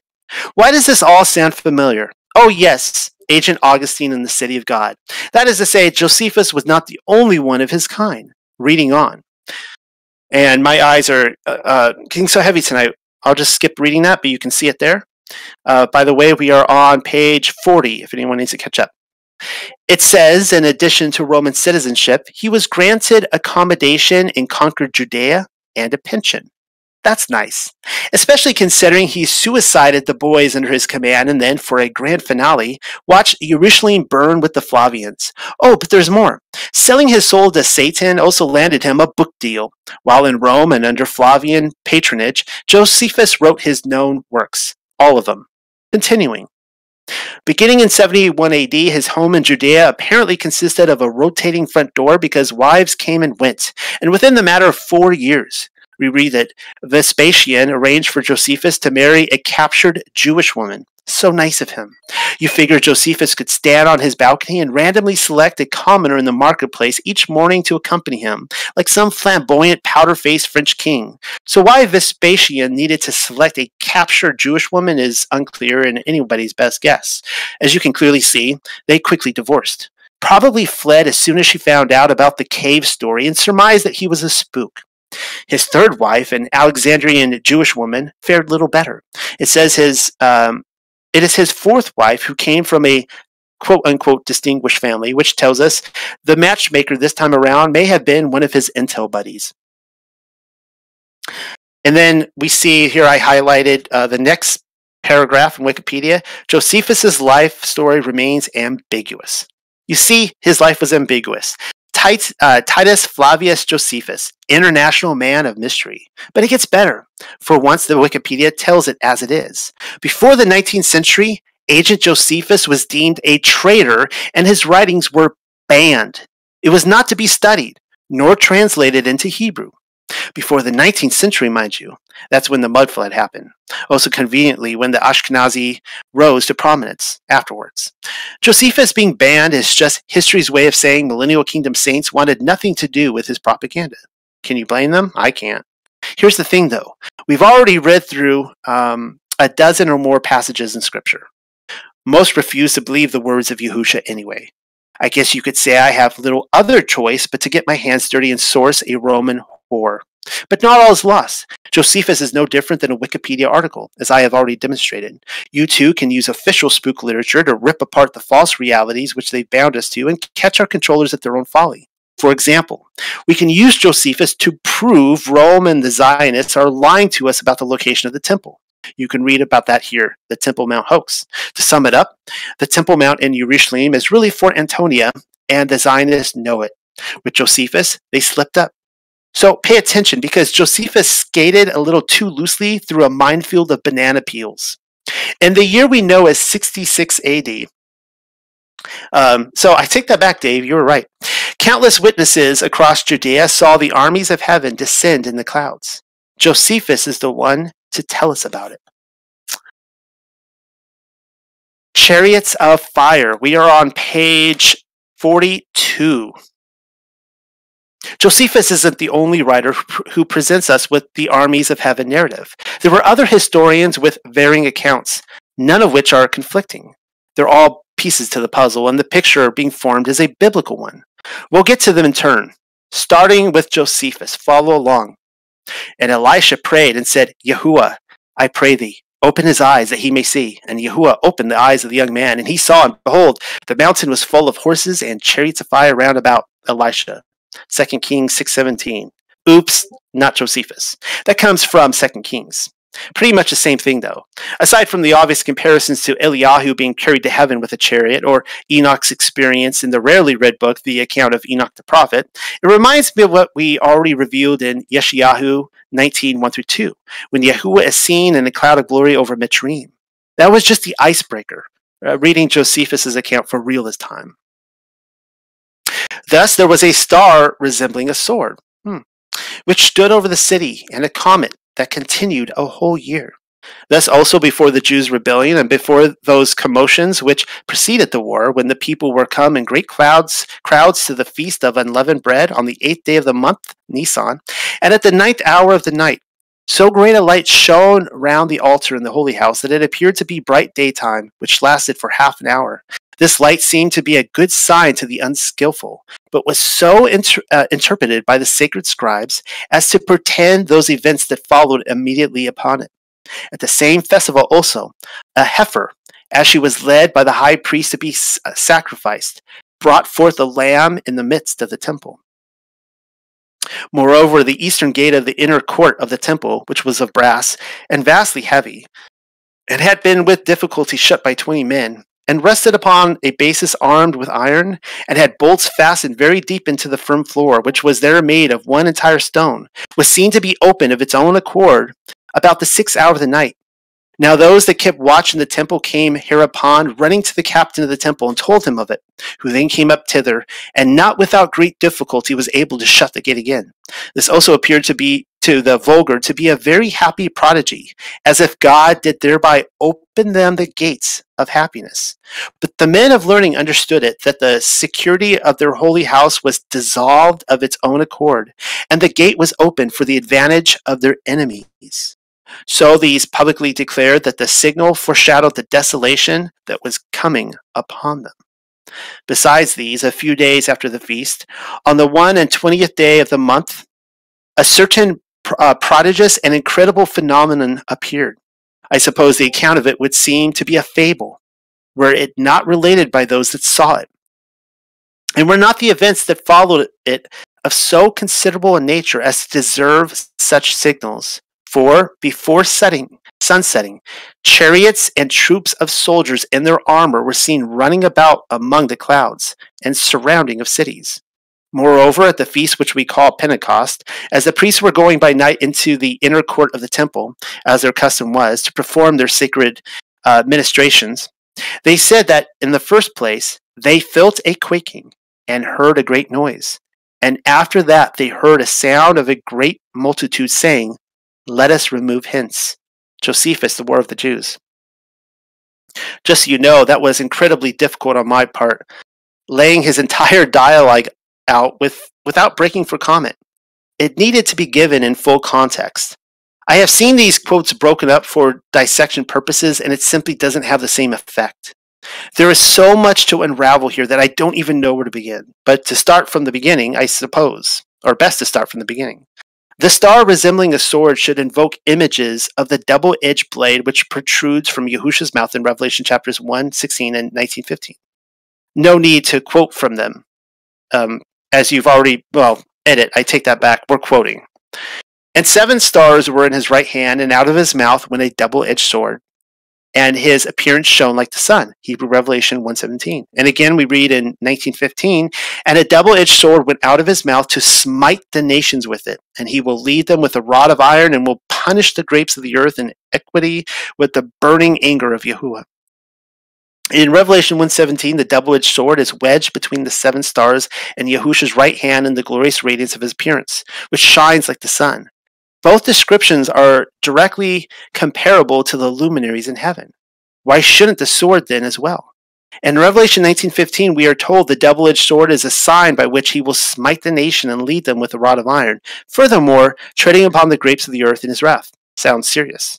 We then read second paragraph of a heifer being brought forth by the high priest for sacrifice, which then went into labor and delivered a lamb in the midst of the temple. I'll let you figure out what's going on there. No doubt a perfect conversation starter for your next family gathering, when small talk is a bore. I can only suppose a heifer giving birth to another species of animal, albeit a clean one, is a bad omen, kind of like the sword. I can't help but suspect the heifer giving birth to the lamb was a representation of Yahuwah's ministry, but that's for you to decide. If only I could listen in, like Alexa or the government on our cell phones, to the table talk from the 1st century, Nazarene, who were dissecting these end times events. Third paragraph. Josephus records the eastern gate of the temple opening on its own. Not an easy task, considering how the gate was built of brass and vastly heavy and shut with difficulty by 20 men, and rested upon a basis armed with iron, and had bolts fastened very deep into the firm floor, which was there made of one entire stone. A similar account can be found with the destruction of the first temple as recorded in 2nd Baruch. We've gone over that already. No need to repeat it again. What this tells us, though, when comparing Baruch's account of Jerusalem's destruction with Josephus's, is that the armies of heaven hadn't arrived quite yet, but scouts had. Their errand was judgment. 4th paragraph. If chariots and troops of soldiers in their armor seen running about among the clouds doesn't somehow invoke images of Yahusha, then I suggest you spend some time wrestling with what just happened. Try not to let cognitive dissonance win the day. Sure, You could swim upstream against the current to keep the doctrines of our controllers intact, or you can rest assured knowing that Yahusha's 12 did not write urgently in vain. The king fulfilled his promises, just as he said he would. This was a rescue mission. Yahusha returned for his loved ones, and he brought the armies of heaven along, just to ensure success. Fifth and final paragraph. Temple priest fell to quaking and heard a great noise, and after that they heard a sound as of a great multitude saying, "Let us remove hence." Sounds biblical. And if I'm not mistaken, it derives from Revelation. We read in Hebrew Revelation chapter 6, verses 9 through 11. And when he opened the fifth, the seal, I saw under the temple the persons which were killed because of the set apartness of Yahuwah, and because of the testimony which they had. And they cried out with a great voice and said, "Set apart and faithful Adon, until when will you judge without avenging our blood from those who dwell on the earth?" And to every one of them were given white garments, and it was said to them that they should rest yet a little time. Yeah, there's no wires being crossed here. The account given by Josephus is a literal reading of Revelation. The passage presented here has long been commented upon as a strange one, especially since many seem to pit the scene in heaven. The question is asked, why would dead souls be expected to rest under an altar for a little time longer? Well, I believe I have the answer. Sheol had already been emptied out by this point. I won't go into those details now. You can read the entire paper here, Adam's Return to Paradise. That's something I learned while researching and writing it, that Sheol was emptied out at the crucifixion of Messiah. Many have since asked if the cycle was afterwards rebooted, meaning, did the dead enter Sheol again and wait for another release? That would seem to defeat the purpose of the Savior. The promise given in 2nd Esdras indicates that Sheol would be emptied of the righteous forever. We now have context to the dead souls under the altar. There was a reboot indeed, insomuch that they did not immediately enter paradise after their death. They were placed into a holding cell and told to wait under the altar, ironically under the very temple employed by the controllers, up until the moment when Yahuwah was ready to destroy the temple too. I said there were other accounts outside of Josephus and that they're all complementary. This edition by Tacitus complements Revelation 6:2. We read, "In the sky appeared a vision of armies in conflict, of glittering armor. A sudden lightning flash from the clouds lit up the temple. The doors of the holy place abruptly opened. A superhuman voice was heard to declare that the gods were leaving it, and in the same instant came the rushing tumult of their departure." I find the report given by Tacitus to be far more impactful than anything written down by Josephus. Once again, we hear of the angelic army, only now we learn that there are two of them. The forces of good and evil were fully clad in glittering armor, battling within the clouds above them, fighting perhaps for possession of Jerusalem. One side favoring the controllers, the other side the persecuted sainthood. Can you imagine? I have long desired to behold such a scene. They were feverishly fighting for the souls of men. I don't know about you, but the sudden bolt which lit up the temple gave me chills, the good kind. That's another literal reading of what we've already encountered in Matthew 24:27.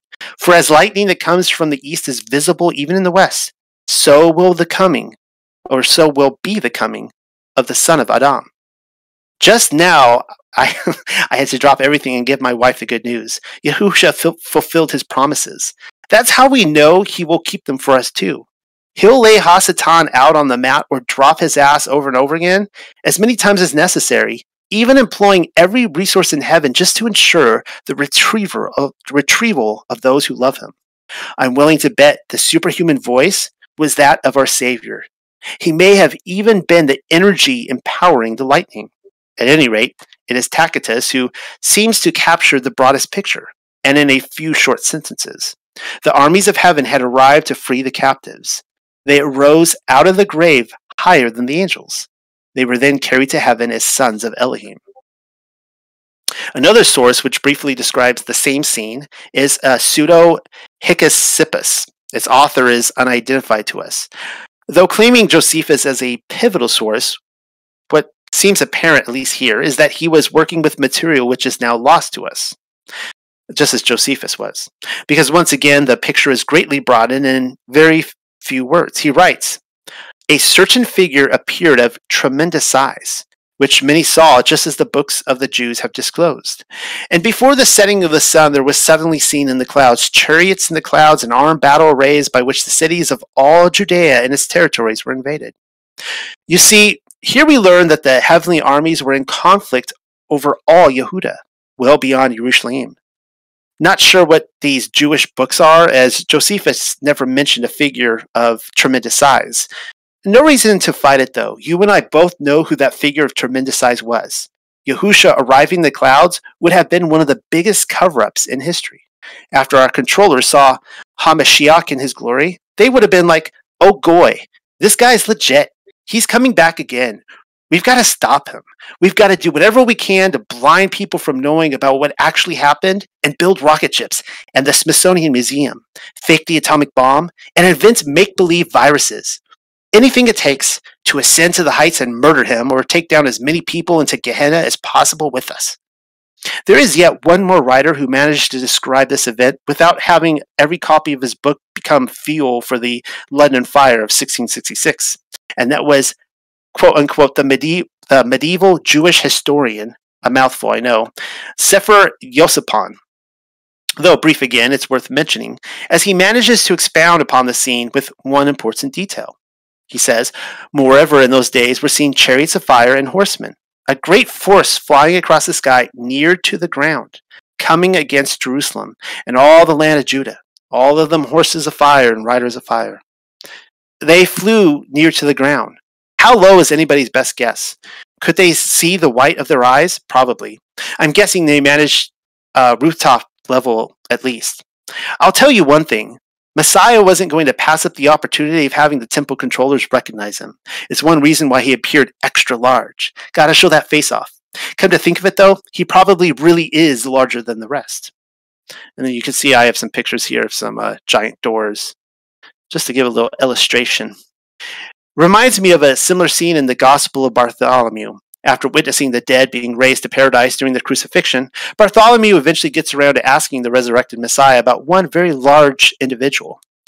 And this is what the Gospel of Bartholomew says. Bartholomew saith unto him, tell me, Adonai, who was he whom the angels bare up in their hands, even that man that was very great stature? Yahusha answered and said unto him, it was Adam, the first formed, for whose sake I came down from heaven upon earth. The largest individual among those who were raised from paradise was Adam.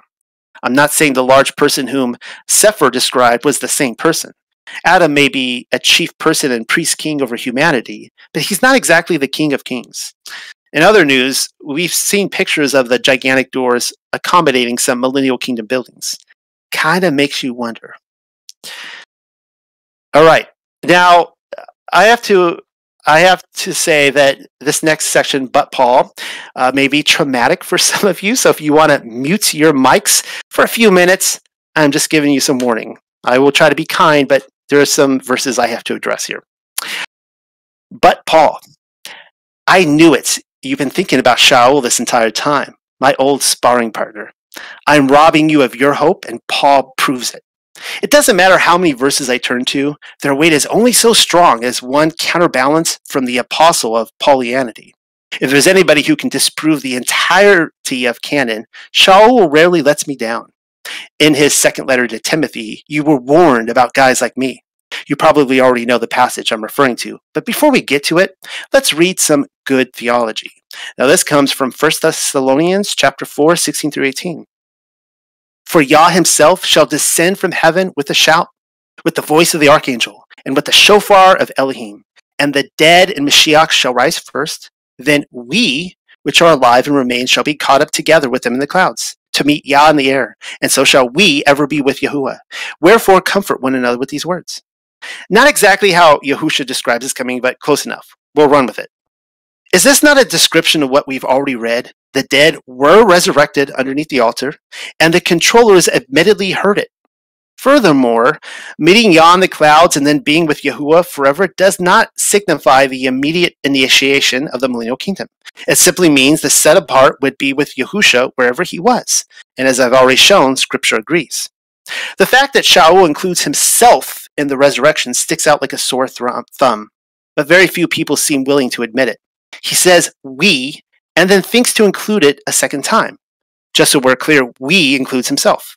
Was Shaul simply stating his opinion again, as Pollyanity often claims whenever they don't agree with him? If so, then the entire passage should be taken as an opinion. You can't have it both ways. Shaul is prophesying a future event and then including himself in it. If anyone else attempted something like this and inciting a word from the Lord, nobody would allow their prophecy to enter the goalie net after it had been proven false. We are even told that Shaul was martyred, so he clearly placed himself in the wrong category. What he should have said is, we the dead and Mashiach shall rise first, then those of you which are alive and remain. But no, not even Yochanan was willing to stake a claim on whether he'd be dead or alive. Let's just give Shaul another free pass. And we read this in 2 Timothy 2:16-18. But this is the popular verse that disproves the millennial kingdom happening in the resurrection. But shun profane and vain babblings, for they will increase to more ungodliness, and the word will eat as does a canker, of whom is Hymenaeus and Philetus, who concerning the truth have erred, saying that the resurrection is past already, and overthrow the faith of some. Oh dear, apparently figuring out that we've missed the rapture is a biblical pastime. Hymenaeus and Philetus, those cankers. Doesn't anybody find it remotely odd that two individuals were going around proclaiming how they'd been left behind? The mere fact that people were persuaded by their message tells us that a convincing case was being made. That then begs the next question. Why would saying that the resurrection is already past overthrow the faith of some? I'm under the impression that their faith relies upon the historical reality of a resurrection event. My faith sure isn't overthrown. I seem to recall an entire book series where people had to come to terms with the fact that they were left behind. After the rapture, that is. It would be a shame if It would be a shame if a certain 13th wheel didn't get taken away with the 12th. Shaul is, however, making the case that believing they didn't make the cut will quote-unquote, increase to more ungodliness. This is probably none of my business, but perhaps the Christians of Antioch were already advocating lawlessness. Increasing to more ungodliness just because they didn't ascend to paradise makes no sense whatsoever. If anything, it gives them a second chance to reevaluate their works. Ah, there it is. Now we're getting somewhere. Coming from 2 Timothy 4:6-7. For I am now ready to be offered, and the time of my departure is at hand. I have fought a good fight. I have finished my course. I have guarded the faith. Rather convenient that Shaul announces his retirement after instructing Timothy to keep a lid on it. Look, whether you subscribe to the writings of Shaul or not, fact of the matter is, he often wrote letters with the aim of shutting certain people up, people who disagree with him. We are rarely, if ever, given the other side of the argument, and the Kinker brothers are certainly no exception. Whatever evidence Hymenaeus and Philetus offered is glossed right over with another one of Shaul's sloppy rebuttals, and that's a shame. I guess that's where I'm at. Shaul wrote letters. At the risk of sounding like a snooty French critic, I recently gave his letters another read and was overwhelmed at how underwhelming they truly are. He's just a dude writing letters. People spend their entire lives dissecting them in churches and then going about living lawless lives. Week after week, an entire church paradigm is set up around seeking insight from the master builder, and anyone who refuses to wear his emerald lenses when reading scripture is loathed. Oh, Noel, you silly Billy. Tell us how you really feel. For being such a freaking genius, as I'm so often told, his rants and ravings are pointedly confusing and not written very well. Conclusion. Well, I would say everyone could turn back on their earphones, but you can't hear me say that anyways if you turned it off. Conclusion. What would happen if the set apart were removed from the earth in the year we know today as 67 AD? Well, for one, it explains why the Christians of Antioch, those who had done away with Torah, pummeled headfirst into apostasy by the end of the first century. Only those living a lie would remain. Sure, there would be more set apart in the centuries to come, and Rome would do its part to make war with them. Best way to destroy the truth is through controlled opposition. 67 through 70 AD was a reset. Really, I should say 66 through 70 AD. That's all it was.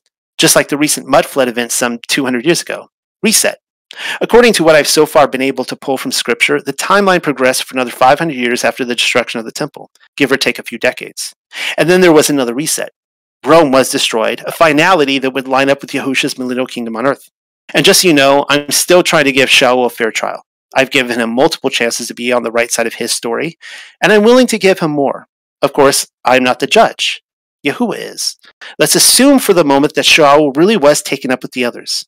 Perhaps Rome needed a patsy and Shaul was their boy. I'll let you decide. Meanwhile, I could care less how loud my controllers howl for the applause of their financial donors. If Master Builder means anything to you, then you'll know the people in aprons need to stick up for their own. I have no dog in this fight, but to let Scripture speak for itself. Meanwhile, as it pertains to Yahusha's promises, let the rebuttals and the straw man arguments pour in. I'm used to it by now. This is such an entitled generation. People are making YouTube videos demanding that we're the generation of hope and nobody else. Ridiculous. Apparently, I'm robbing people of their hope. Such entitlement. What about your grandparents' hope and your great-grandparents' hope? I haven't robbed them of their hope because death already did that. The high places are everywhere, and history is one of them. Try to disprove the overwhelming evidence of the mud flood and the physical kingdom of Messiah which preceded it. I've looked at this from various angles, and I've tried to explain it in any other light. Nothing else satisfactory has ever been offered. There's an old Boy Scout rule where the slowest hiker walks in front of the pack. It's nearly always the pudgy kid that ends up getting mauled by a bear halfway through the weekend because he let the chocolate melt all over his face after slipping into the sleeping bag. Actually, that's a true story. It wasn't me. It was another camper. And it's a terrible rule. Sometimes my opposers simply want to slow down the progress or altogether handicap the conversation, and I won't have it. I'm not waiting around. If you want to find me, then look for the guy with the shovel getting his boots wet in the mud. Perhaps we'll discover his story together.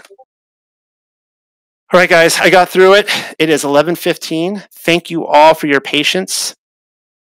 And that was it. So you guys can open up the mics, and I've talked enough tonight. I'm tired. Yeah, that was great. Great, Noel. Really appreciate it. And all the details you shared in laying it out. I think you did a great job in doing that, giving us more information to chew on and better perspective. Thank you so much. Yeah, and I'll quickly add before I forget, here I'm talking already again. This is one of those papers where, like many of the others I wrote for you guys, where it's like, I have a deadline. I decided I was going to give it this Thursday, ready or not. And I guess I wasn't really ready because when I write these things, I have all these notes laid out. I'm like, okay, I only have so much time. I'll do the most important ones first and whatever I get to last. There were other accounts historically that are really fascinating. One of which is Emperor Nero, and the fact that that all around Asia, apparently, like where the churches were, there were accounts of in the beginning of the Jewish war, the same time that it's going on with the temple, there were accounts, or just before the temple account, there were accounts of dead resurrecting and rising out of the earth. And, there are people recording this. And so it's really interesting. It appears that there were dead being resurrected, not just in Judea or Jerusalem, but all over that whole area. So I just saved myself like a whole day's worth of work just to explain that right there. Yeah. I bet you are tired, for sure. You were on fire tonight. Thank you for that. No, that was such amazing Discord. I'll probably read it a few times to soak all of it. You laid such your logic, everything. You presented a very well built case.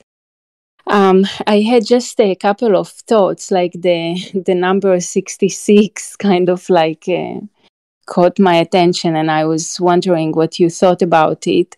And the second question is, I missed where you think the Yerushalayim and the temple were actually located. So, yeah, in this one, I don't really discuss where Jerusalem and Israel is located, because really, as I've said in the script before, I really don't know. I don't. I have many reasons to suspect that Israel is a major hoax, like the moon landing and others. But I don't really know that. I think that this Earth is far larger than this realm is far larger than we're told, and and that's just getting into theory that I can't really, I can only speculate on. But I do have reason to suspect that the historical Israel, or the land of promise, is actually in the center of the earth, a place that we cannot get to. That's just speculation on my part. Again, maybe Israel really is the historical place. In the year 66 AD, that is really interesting. And as I pointed out before, that the people of that generation knew it as a very different year. And 70 AD and so on and so forth, I don't know what year they believed it to be. Was it 5,540? 5,436, 37, or I don't know. Obviously they would have added that year much later. And it is interesting how they framed it, isn't it? With the 66. I know. So, okay. Well, interesting. I'm still looking for more material about Israel. Of course, I'm from Israel, so that's very interesting to me. But, there is so much archaeology in Israel and around Israel to point to the nations that are discussed in the Bible, like Canaan and Edom and Moab and Tzor and Sidon. So all of those, there is so much archaeology. So what do you think about all of it? I mean, so all of it is fake? Well, see, those are really good points, right? You have the Red Sea crossing where the chariot wheels have been found down there. You have Mount Sinai in Saudi Arabia. Yeah. You have, there's, I don't know how I feel about the ark that, what's his name, Ron Wyatt discovered, but, some people are really into that. Yeah, there's different interesting finds. Some people will say undeniable proof is Sodom and Gomorrah. I don't find that as undeniable proof, but it is interesting. It's worth considering. The biggest thing about historical Israel was that it's actually a post mud flood event. When you look at the 1800s, it was Agent Mark Twain is being sent over there to start publicize it, and he's talking about how it's a wasteland where he's walking all day and sees like one other soul, and it's just tumbleweeds over there. The earliest pictures you see of Yerushalayim is it's a flea market in the desert, covered in mud, by the way. The earliest photographs, you could still see the mud that they had to kind of pile out. And so when the Zionist movement was starting in the 1800s, they were looking for a homeland. They looked at Texas, they looked at New York State. I think they looked somewhere in Africa. It might have been South Africa. I'm not sure. Uganda. Was it Uganda? They were looking all over. And now keep in mind that they're framing it, I think, a little bit different than probably what was really going on. And I suspect that they were looking for a place to place the Zionist homeland. That's a red flag for me. I mean, if the homeland was truly where they say it was, what was stopping them? Because nobody was there. It was completely empty. I take issue with that. Now, keep in mind, archaeology, everything that we have today, psychology, archaeology, like you just go down the list, everything, it was invented in the 1800s. Archaeology was a branch of science, I guess you could call it, that was invented in the 1800s. And so what do you see them digging out in the 1800s? You see them digging out ancient Babylon, the pyramids, we talked about it in the paper today, the pyramids in Central America. You used to see it was all a wasteland. And one of the requirements, one of the laws in Torah is that when a city is destroyed, like burned and stuff like that, like you don't repopulate it. And so I went through the series in here of some months back about how I believe these were the wastelands of the Seraphim, that this was Babylon destroyed. And amazingly, they dug it up in the 1800s. Why didn't they dig it up 100 years before that, 500 years before that? Why were they in ruins all that time? And so it's just a number of things that I find highly suspicious. Now, just so you know, Ronit, again, I don't place any other place as Israel. There are people who speculate that it's Spain. I've heard arguments on how it's Spain. I've heard arguments that it's like the United Kingdom and Scotland or Ireland. I've heard arguments. One of the ladies I want to bring into this discussion one week, she's a Millennial Kingdom mudflutter. She believes that California was the promised land. Now, I don't believe California is the promised land, but I find it interesting. And worth discussing. And I don't know what her research is on that. I can't say at this moment. I've seen people make arguments for South Africa. I guess that's why I thought South Africa. You said Uganda, but there are people who make arguments for South Africa. And again, I don't know. I just couldn't say. I really don't know. So that's where I'm at it. Now, keep in mind this too. Let's just remember this. I read that article tonight, written in 1857 or so. Well, what was happening in the 1820s? You had the Mormons come to fruition. Now, it was run by Freemasons. Brigham Young, Joseph Smith, they were highly ranked Freemasons. They all were. So the Freemasons are running the Latter-day Saints. But it's interesting because, we say, well, everything the Mormons put forward, that's clearly a deception. Well, is it? And this is where you get controlled opposition, right? You hold the truth closely to your chest. Well, the Mormons were advocating in the 1820s that America was the historical Israel. And Mormonism was incredibly popular back then. I mean, back then everybody knew a Mormon. Probably in every family there was a Mormon. Mormons were everywhere. It sprang up. And people, you have to get in the mindset of these people in the 1800s. There is no Israel in the Middle East. It's not there. The Zionists haven't even staked claim on it yet. And they believe that Salt Lake City was the Garden of Eden. They believe that, that New York State and all, it was all the promised land. And so that's really interesting. I think the Mississippi River was the River Jordan. Really interesting stuff. And okay. I'm just saying that nowadays you try to tell people that America is Israel, they're like, oh, that's funny. You're making a joke, right? I get jokes, but we Israelis always wanted to be part of the United States, so so I just want to tell you one more thing about the land of Israel. In the 1800s, there were several waves of immigrations of Jews from East Europe, especially from East Europe, to Israel to populate it. And all of the accounts, when you read historical accounts, all of them, Israel was mostly a swamp. It was just a swamp, and they had to dry the swamps in order to. So we have like books upon books on how they dried the swamps in order to make it habitable. Huh. Okay.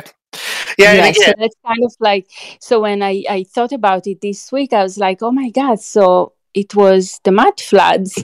I never connected those dots, and all of a sudden this week I connected them, and now we were talking about, when Mark Twain visited Israel, and that's all it was, just tons of swamps all over the place. Yeah. Now here's just some logistical questions I have about it. Again, I'm not saying it's not. Okay. Here's some logistical questions I have. I grew up in Southern California, so I have a really good kind of feel towards the size of LA and Orange County, and San Diego County, different counties. And if you were to take the modern, when I went to Israel, I've been there twice. I my first trip I stayed in Beit Jala at a school there. It was right on the Valley of Elah, where they say David and Goliath battled. I stayed there for 3 months, worked on a chicken farm, and then I went back again some years later and backpacked through the Middle East. And I was really taken back with how small Israel truly was. It's really small. I mean, it fits within like LA and Orange County. It's really small. So you've got the 10 tribes, because maybe was it 9 or 10 tribes that are on the west of the Jordan, and then you've got the other 3 tribes that are on. You have two and a half and 9.5. Okay, 9.5 on one side. Yeah. Okay, so the other 2.5 or 2.5 rounded up to 3 are on the other side of the Jordan River, and correct me if I'm wrong, the boundary goes 500 kilometers or something like that, all the way to Iraq, to the Euphrates River, and we're told that David in his time conquered that all the way up to Babylon. And I'm like, how in the world do these other 9 tribes get stuck in LA and Orange County, and then the other 3 tribes go all the way out to, like, you know, the Colorado Rockies?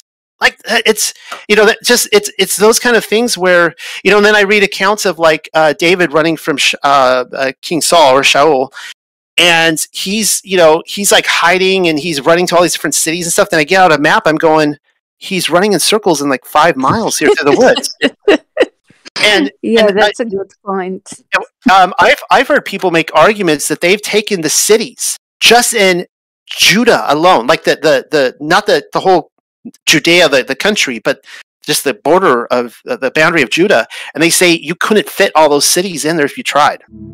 So again, I don't, you know, one of the things that happened in the 1800s is they started bringing in the map makers, right? And they started finding these locations, bringing in the archaeologists, that stuff.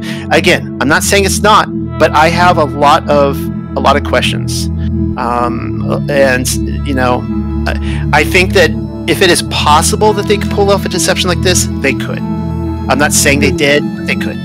So, that's just my thoughts.